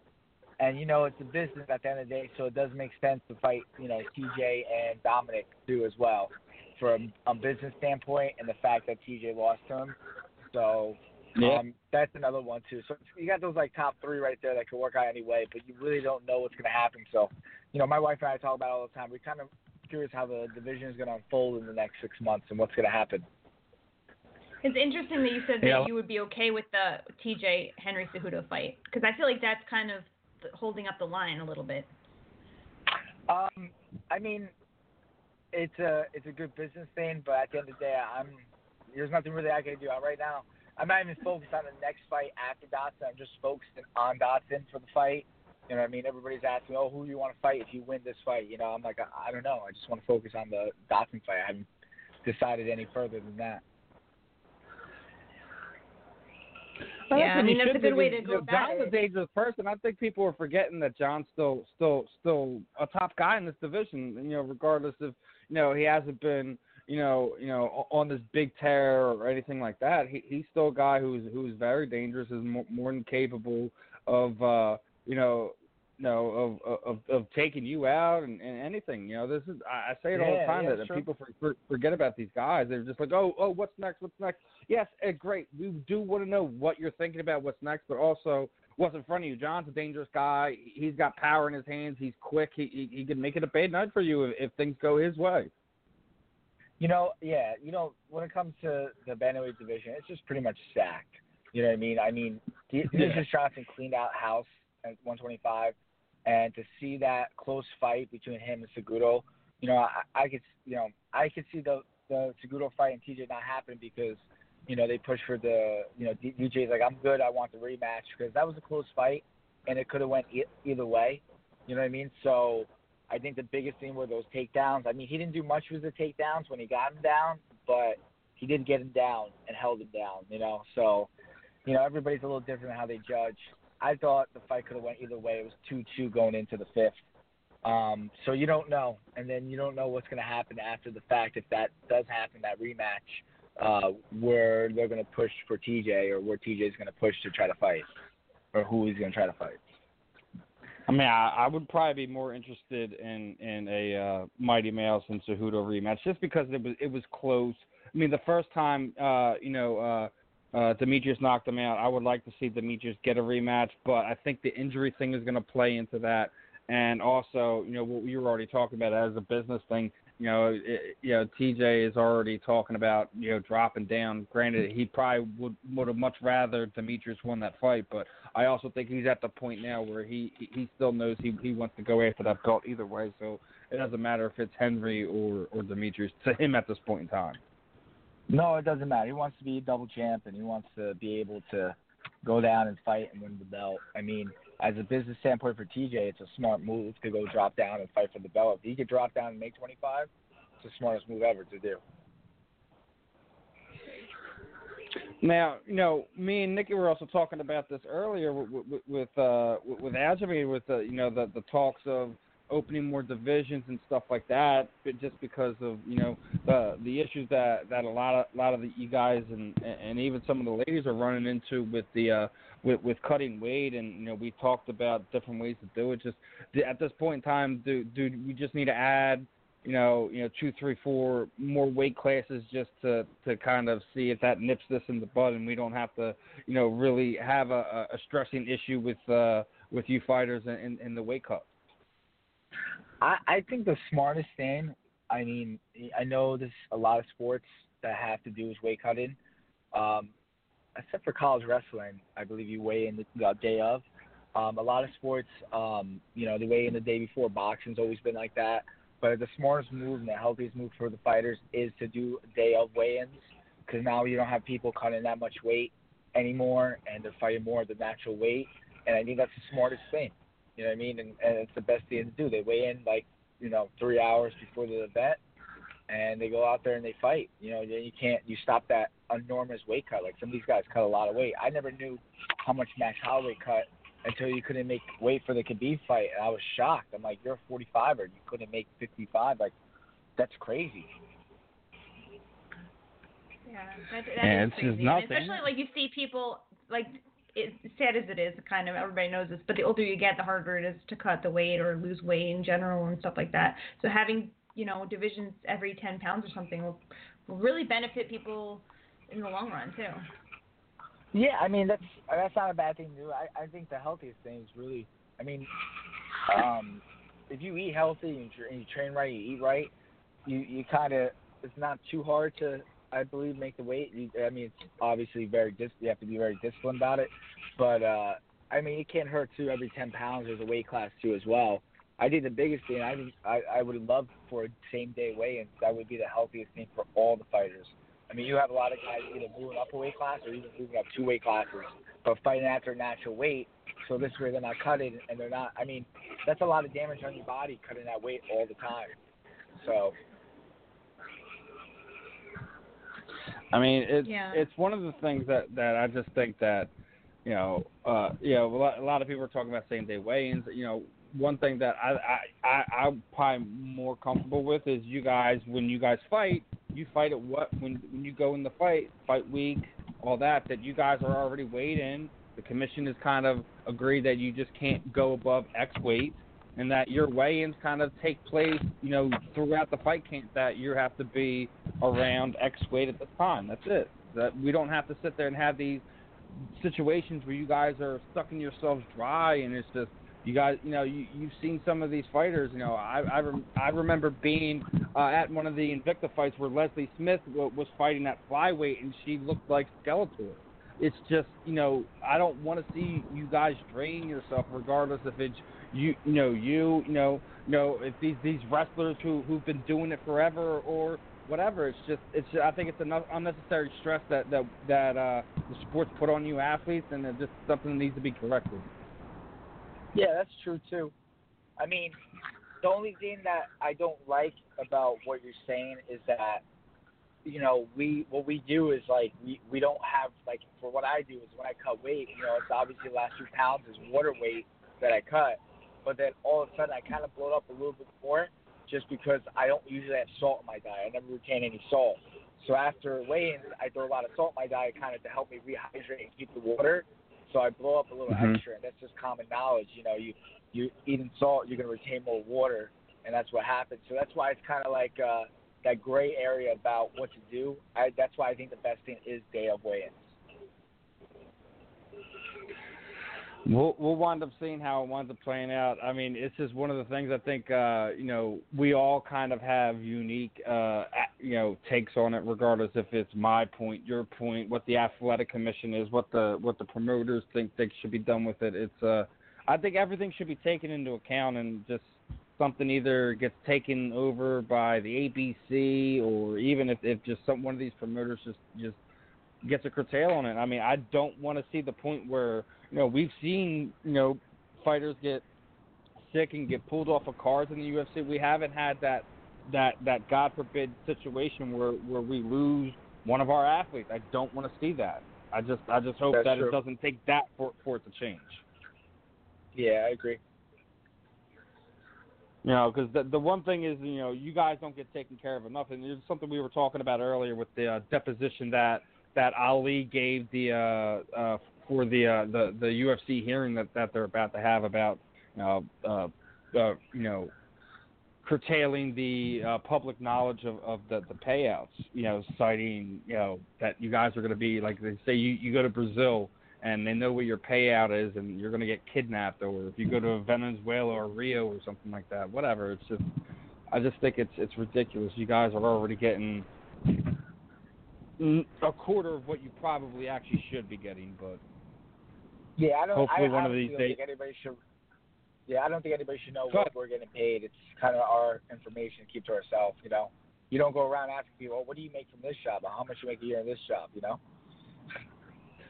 But some are already kind of publicized because of what the athletic commissions do.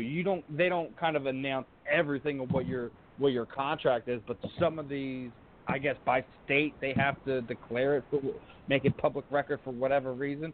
But it's no different for when Johnny Damon signs this big contract for the Boston Red Sox, and he's going over to whatever country.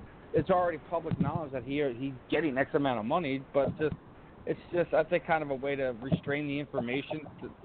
But at the end of the day, you're right in your sense, because at the end it's your choice, it's your life. If you want to have it public or not, I think it should be up to ultimately you if you want to make it public or not.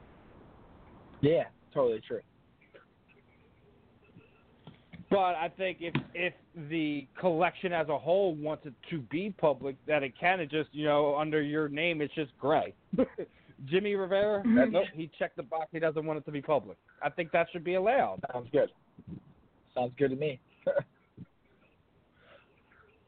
I think it just covers all the bases, because there are going to be guys that believe what you said, that I don't want people to know what I'm getting paid.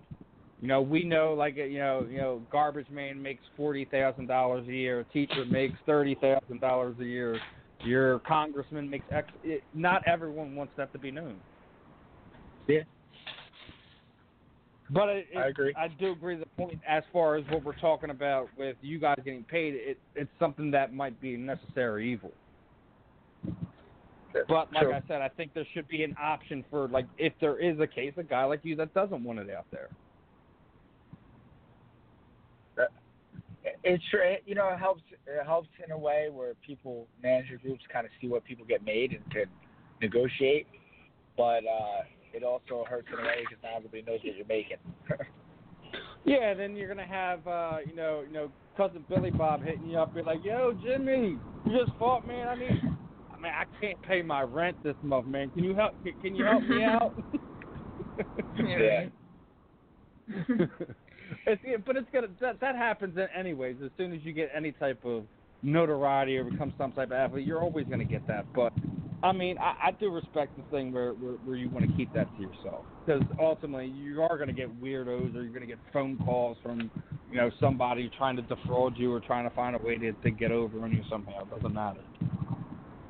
That's true. That's the life we live in these days, though. Yeah, it's really true. But now, let's talk a little bit more about the fighting. Yeah, I was actually about to say, the event you're fighting on, man, is definitely one of the more stacked ones going on. You got the UFC 228 there in Texas. Outside of your fight, is there a fight you got circled that you want to make sure you get out there for and able to check out? I want to see the main event. That should be an interesting fight, Till and Woodley. I honestly don't remember all the fights on my card. To be honest with you, I looked at it like one time, glanced it real quick, and that's it. Besides the main event, obviously, I really want to see that fight, so that should be an interesting fight. The card itself has a lot of good fights, especially the undercard. So, I like, someone asked me, do you like the fact that you're not on pay-per-view? I'm like, I love the fact that I'm not on pay-per-view because free TV is always the best TV. Yeah, that's true. Yes, because you're always and you going get to to watch more everything else. eyes on you. I think you wind up with more eyes on you when you guys make it on these preliminary main event, or preliminary card, or you kick off the preliminary card on Fox or FX or whatever it happens to be for that event. Yeah. Mm-hmm. Yeah. So I always think that's the best. Because you got to think about it, like when they typically do the early preliminaries, that's from like 7, 8, sometimes 8:15, 8:30. So by the time that Jimmy's actually able to get out there, it's actually like the prime time where people are like, they're in their seats in the stadium, or they're in their first few drinks at home, and they're ready to really enjoy these fights. So I think he's right in that aspect of it, that it's probably the best time to be there. But man, did you ever think there was going to be a time where both Jim Miller and Diego Sanchez were going to be on the early prelims of a UFC pay-per-view? No, but they also do that on purpose to put some big names on there so people will buy the fight pass. It's a business strategy. It's smart in a way. People want to see that fight, so they're gonna most likely get some fight. People are gonna pay for the fight pass to have it. So I mean, I understand why they do it. As a fighter, it kind of sucks. I think that one of the best things is being on, like I said, free TV. But it is what it is. People are going to go in there and they're going to buy those fight pass because they want to see that fight. Yeah, it's true. I mean, there's so many services now that you have to buy to watch any kind of, like UFC has their stuff, and the Contender Series, and like the ESPN now with their Plus thing. It's like they got to figure out ways to get everyone to tune into all these different, streaming services. So they got to be smart with what they're doing. But I want to talk to you, like, obviously you're coming off the first loss you've had in, 20 fights. How important was it for you to, get right back out there? Because you got a pretty quick turnaround for this fight. Super important. It's always, I teach my students as the kids and stuff.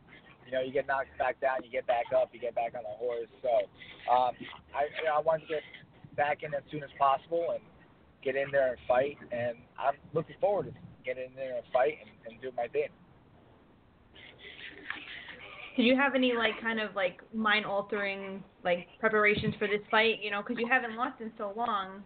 Has anything changed, or is it, wipe it off their back, kind of just it had happened, it's over with, and moving? Well, I definitely got caught with that kick. I thought it was going to the body, and he hit a kind of angle where it came up to, the back of my head. It was a weird angle he hit. But, I always learn from whether I do well or I do bad. I always take it in and always sit down and see what I can do better. And the one thing I think I changed mind altering is I was doing so many things that I kind of just slowed it down, just focused on one thing. The one thing I'm focused on is just going in there and fighting Dodson. I haven't worried about a lot more. I've been very focused on that. So I have a great support system, whether it's at my school or at home, my family or my coaches, and I'm able to just do that and really focus on the fight. The last fight I had a lot going on. Personally, I don't think people realize how much crazy stuff was going on either. What? I don't think people really realize how much other stuff you had going on around that time. You had, stuff that going on in your life that had going on, and then you had the last minute replacement, and that fell through, and then you wound up having the loss, and there were just so many other things going on in your life that I don't think people understand that that also plays part into it. I'm not trying to give an excuse of the performance. The performance is the performance. It is what it is now. But I'm sure you're the type of person it happened, and I'm pretty sure that hopefully you're going to be one to kind of push the envelope to get that matchup back within the next year or so. If I know you as well as I think I do. Yeah, I'm definitely that rematch should come. I don't think he's gonna take it right away, so I'm gonna work my way to it. But yeah, you know what? Oh, he's definitely not. That's why I said in about a year or so. It was a good thing. I mean, I thought 2017 would be a good year, and it was a shitty year going from 3 different times. Like I was supposed to fight Caraway, and he got hurt, and Cruz he got hurt, and Lineker the week of. Like it was just rough, and it was really nothing that I could have done. You know what I mean? So it was just kind of one of those the way the cards fell, brother. Yeah, exactly. So just waiting. So I'm just, like I said, just focused on the Dodson fight, getting in there and getting my hand raised any means possible. And I was able to really focus on this fight. It's only 2.5 weeks away, so it was a great training camp. I mean, I got a little bit left of it, and then we leave to Dallas, and I'm looking forward to the fight and getting back in there. And it's a great thing too that you were able, like, you wanted to get back in there right away, and you were able to get a guy who's, people know he's at the top of the division too, because when you were saying the division is kind of like a little jammed up at the top, like you were able to get right back into a fight that, with a win, will push you back right up into where you basically were anyway. So it's like kind of like 1 step back, but like 2 steps forward, Yeah, exactly. I mean, I saw actually one of his interviews the other day. He was saying like I was trying to duck him, but I wasn't. Like every time they offered me him, it was like it was basically the last time I got offered to fight Dodson was as a replacement because Lineker got hurt, and then they gave me like to fight him then or like 3 weeks later, and I'm like, that's not enough time to prepare for Dodson. Dodson's a completely different style than fighting Lineker. You know what I mean? So it's like it's a different complete style. So I'm a big person on preparing for a fight. You know what I mean? The only fight I think I would really take last minute would be a title fight, obviously. But with that, like he was saying, I was listening to things like I was trying to duck him. I'm like, nah, he's a different style. Everybody was supposed to fight. It kind of switched up. I was able to fight Lineker because I had a good month and a half, actually, yeah, a good almost 2 months before his fight when I found out Cruz got hurt. You know what I mean? We found out way before, and it didn't let out until maybe a week later or 2 weeks later that I was hurt. Like, we knew already. So they were trying to figure out what to do, my management company, the UFC. But I had plenty of time to prepare for Lineker. And, when it came down to Dodson, it just wasn't enough time to prepare in 3 days. I needed more time. And 3 weeks, I wanted more time for someone like that style and that caliber. So I got the perfect training camp. I got 3 months almost to prepare. So I'm all set and ready and feeling good for it. I can't wait for this fight. Yeah, I've been excited for it. Regardless what happens moving forward, definitely want to see you in some more fun matchups. Aljamain was also expressing interest on a potential future matchup. You guys have kind of missed past a few times along the way, so it's definitely a matchup I think the fans want to see too. Yeah, we were supposed to fight it. Like I pushed for the fight as like uprising, like in the regional circuit. He didn't want the fight, so I mean, eventually we'll definitely cross paths. I just don't know when. And like I said, I'm not really thinking about the next fight. I'm just focused on what I have, and that's Dodson. Oh yeah. I can't wait for it. I think the style's fun. I'm looking forward to seeing how it plays out. I have my reservations. I think what I think is going to happen. We'll see what happens September 8th. I'm sure no matter what, Jimmy and Mr. Dodson is definitely gonna put on a performance for these fans. Definitely, for sure. Nikki, anything you want to add before we wrap things up here? Yeah, well, hopefully all goes well in this next upcoming fight. But if you get out, quickly and without any injury and stuff like that, how interested would you be in fighting in New York? Because you had a couple months. We spoke to the UFC already about pushing for MSG as my next fight before the end of the year. So it all depends on how the fight goes, I think, and we got to see from there. But I would love to fight at Madison Square Garden. That would obviously be a dream come true. I live in Jersey. I'm 20 minutes from the city. My school's in the city. I work in the city. So I would love that. That would be awesome. But like I said, it all depends on what happens, and I'm not looking too far forward. We just mentioned it to kind of plant the seed, but we'll see what happens that night and go from there. Yeah, awesome. I like to see it too. All right, Jimmy. Hey man, I hope it happens too. It's always good to see this guy perform. As we get ready to wrap it up, you know how we do things, Jimmy. So the proverbial microphone over to you. Anyone you would like to thank, training partners, teammates, shoot out your social media sites, any charities you maybe work with, sponsors you may have. Time is yours. Yeah, obviously thank you to my team, Team Tiger Showman's. One of my teammates who has been helping me get ready for this fight. He's another guy in the UFC who's an awesome lefty, really good. Thank you to Eat Clean Bro for my meals, NutriBio supplements, Tim Tam helping me with recovery, Provere also my PT, my chiropractor, Pete Berger. There's a lot of people, Tiger Gear, Fight Gear. I have a great support system, so it's great. People can find me on Instagram, Jimmy Rivera, or Twitter, Jimmy Rivera 135, or if you're in the city, you want to stop by my school, take a picture, hop in, take class, 34 East 23rd Street between Madison Park Ave. Always there, so that as well. And thank you guys for having me on the show. Oh, it's always a pleasure, and you gotta love that when you hear guys like Jimmy open up the gym. You want to come try out a class. You want to come roll with him.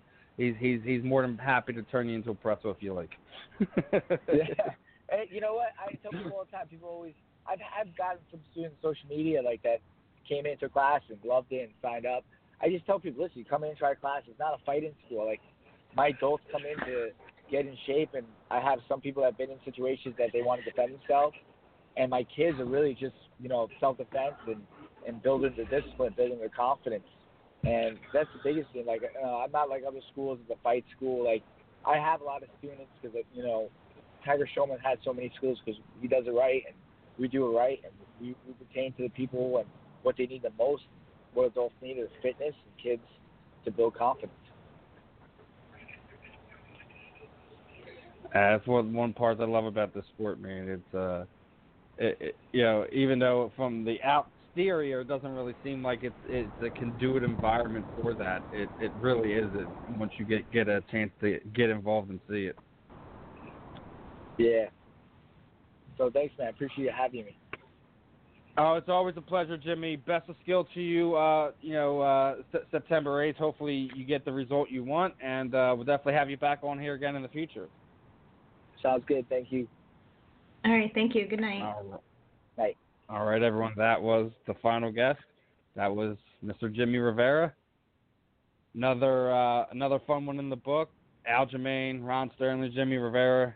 Got the UFC Bantamweight some love here. Got some stuff on their thoughts on what's going on with the division in the sport right now. Good to see Ron Sterling back in there and competing. Hopefully he can put some more together and make another run at the UFC. Other than that, again, guys, keep your eyes out on the social media accounts. We will be announcing the ticket giveaway information once we kind of officially coordinate all the details with MMA Pro Fight League.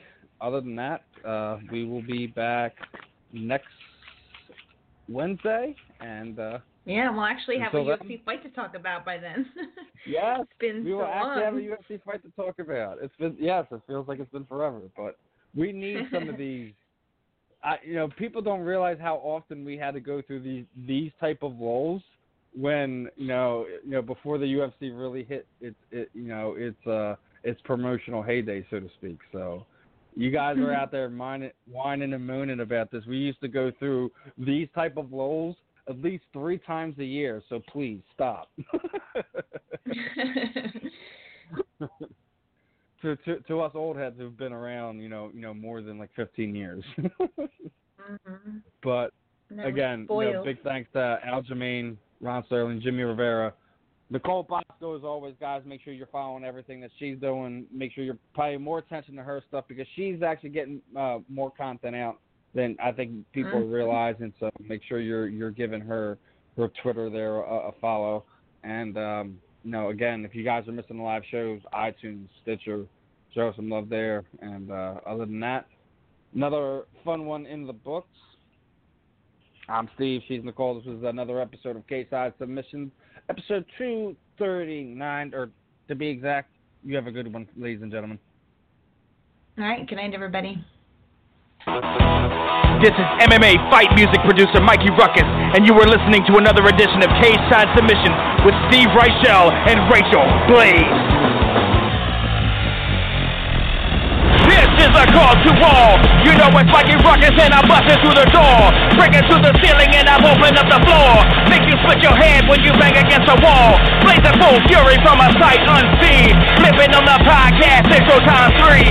Throwing out the chunk for a greeting frenzy. It's a talking festival waters of the never easy. Time to lay the smack down, lay it on your back now. Focus on that moment when you blasting this around town. Competition tries to stay up for the last round, but we still a finish and we soaking up the live crowd. Turn it up loud and make us all proud. Anyone who brought up, yeah, we leave them all up in the ground. Down low, cause it's hanging all up in the cloud. K-Side Submissions, gonna hit you like blow, like blow. So listen up, for the next 2 hours, it's MMA, with more than power. How come you see? Turn up the volume, you lacking inside on the game and I just solved your problem. K-Side Submissions is what you all been missing. All the latest news and interviews, come and give a listen. Steven breaks her high and low to give you something different. Get up on the fence and changing up your disposition. UFC and Bellator, yes, to fix the fight. You're not in the conversation, get your game tight. Just make sure with the line is green, you don't get paid right. Every Thursday night from 8 to 10, prepare to board your flight. When you call the sub, we'll be knocking you down. Facing the sound, it's the ground to pound. With the blood on the hand, with the hit in the crowd. When the calls are inbound, it's your voice profound. And we aim to a sound, it's world ring now. Co-Host Steve Rychel.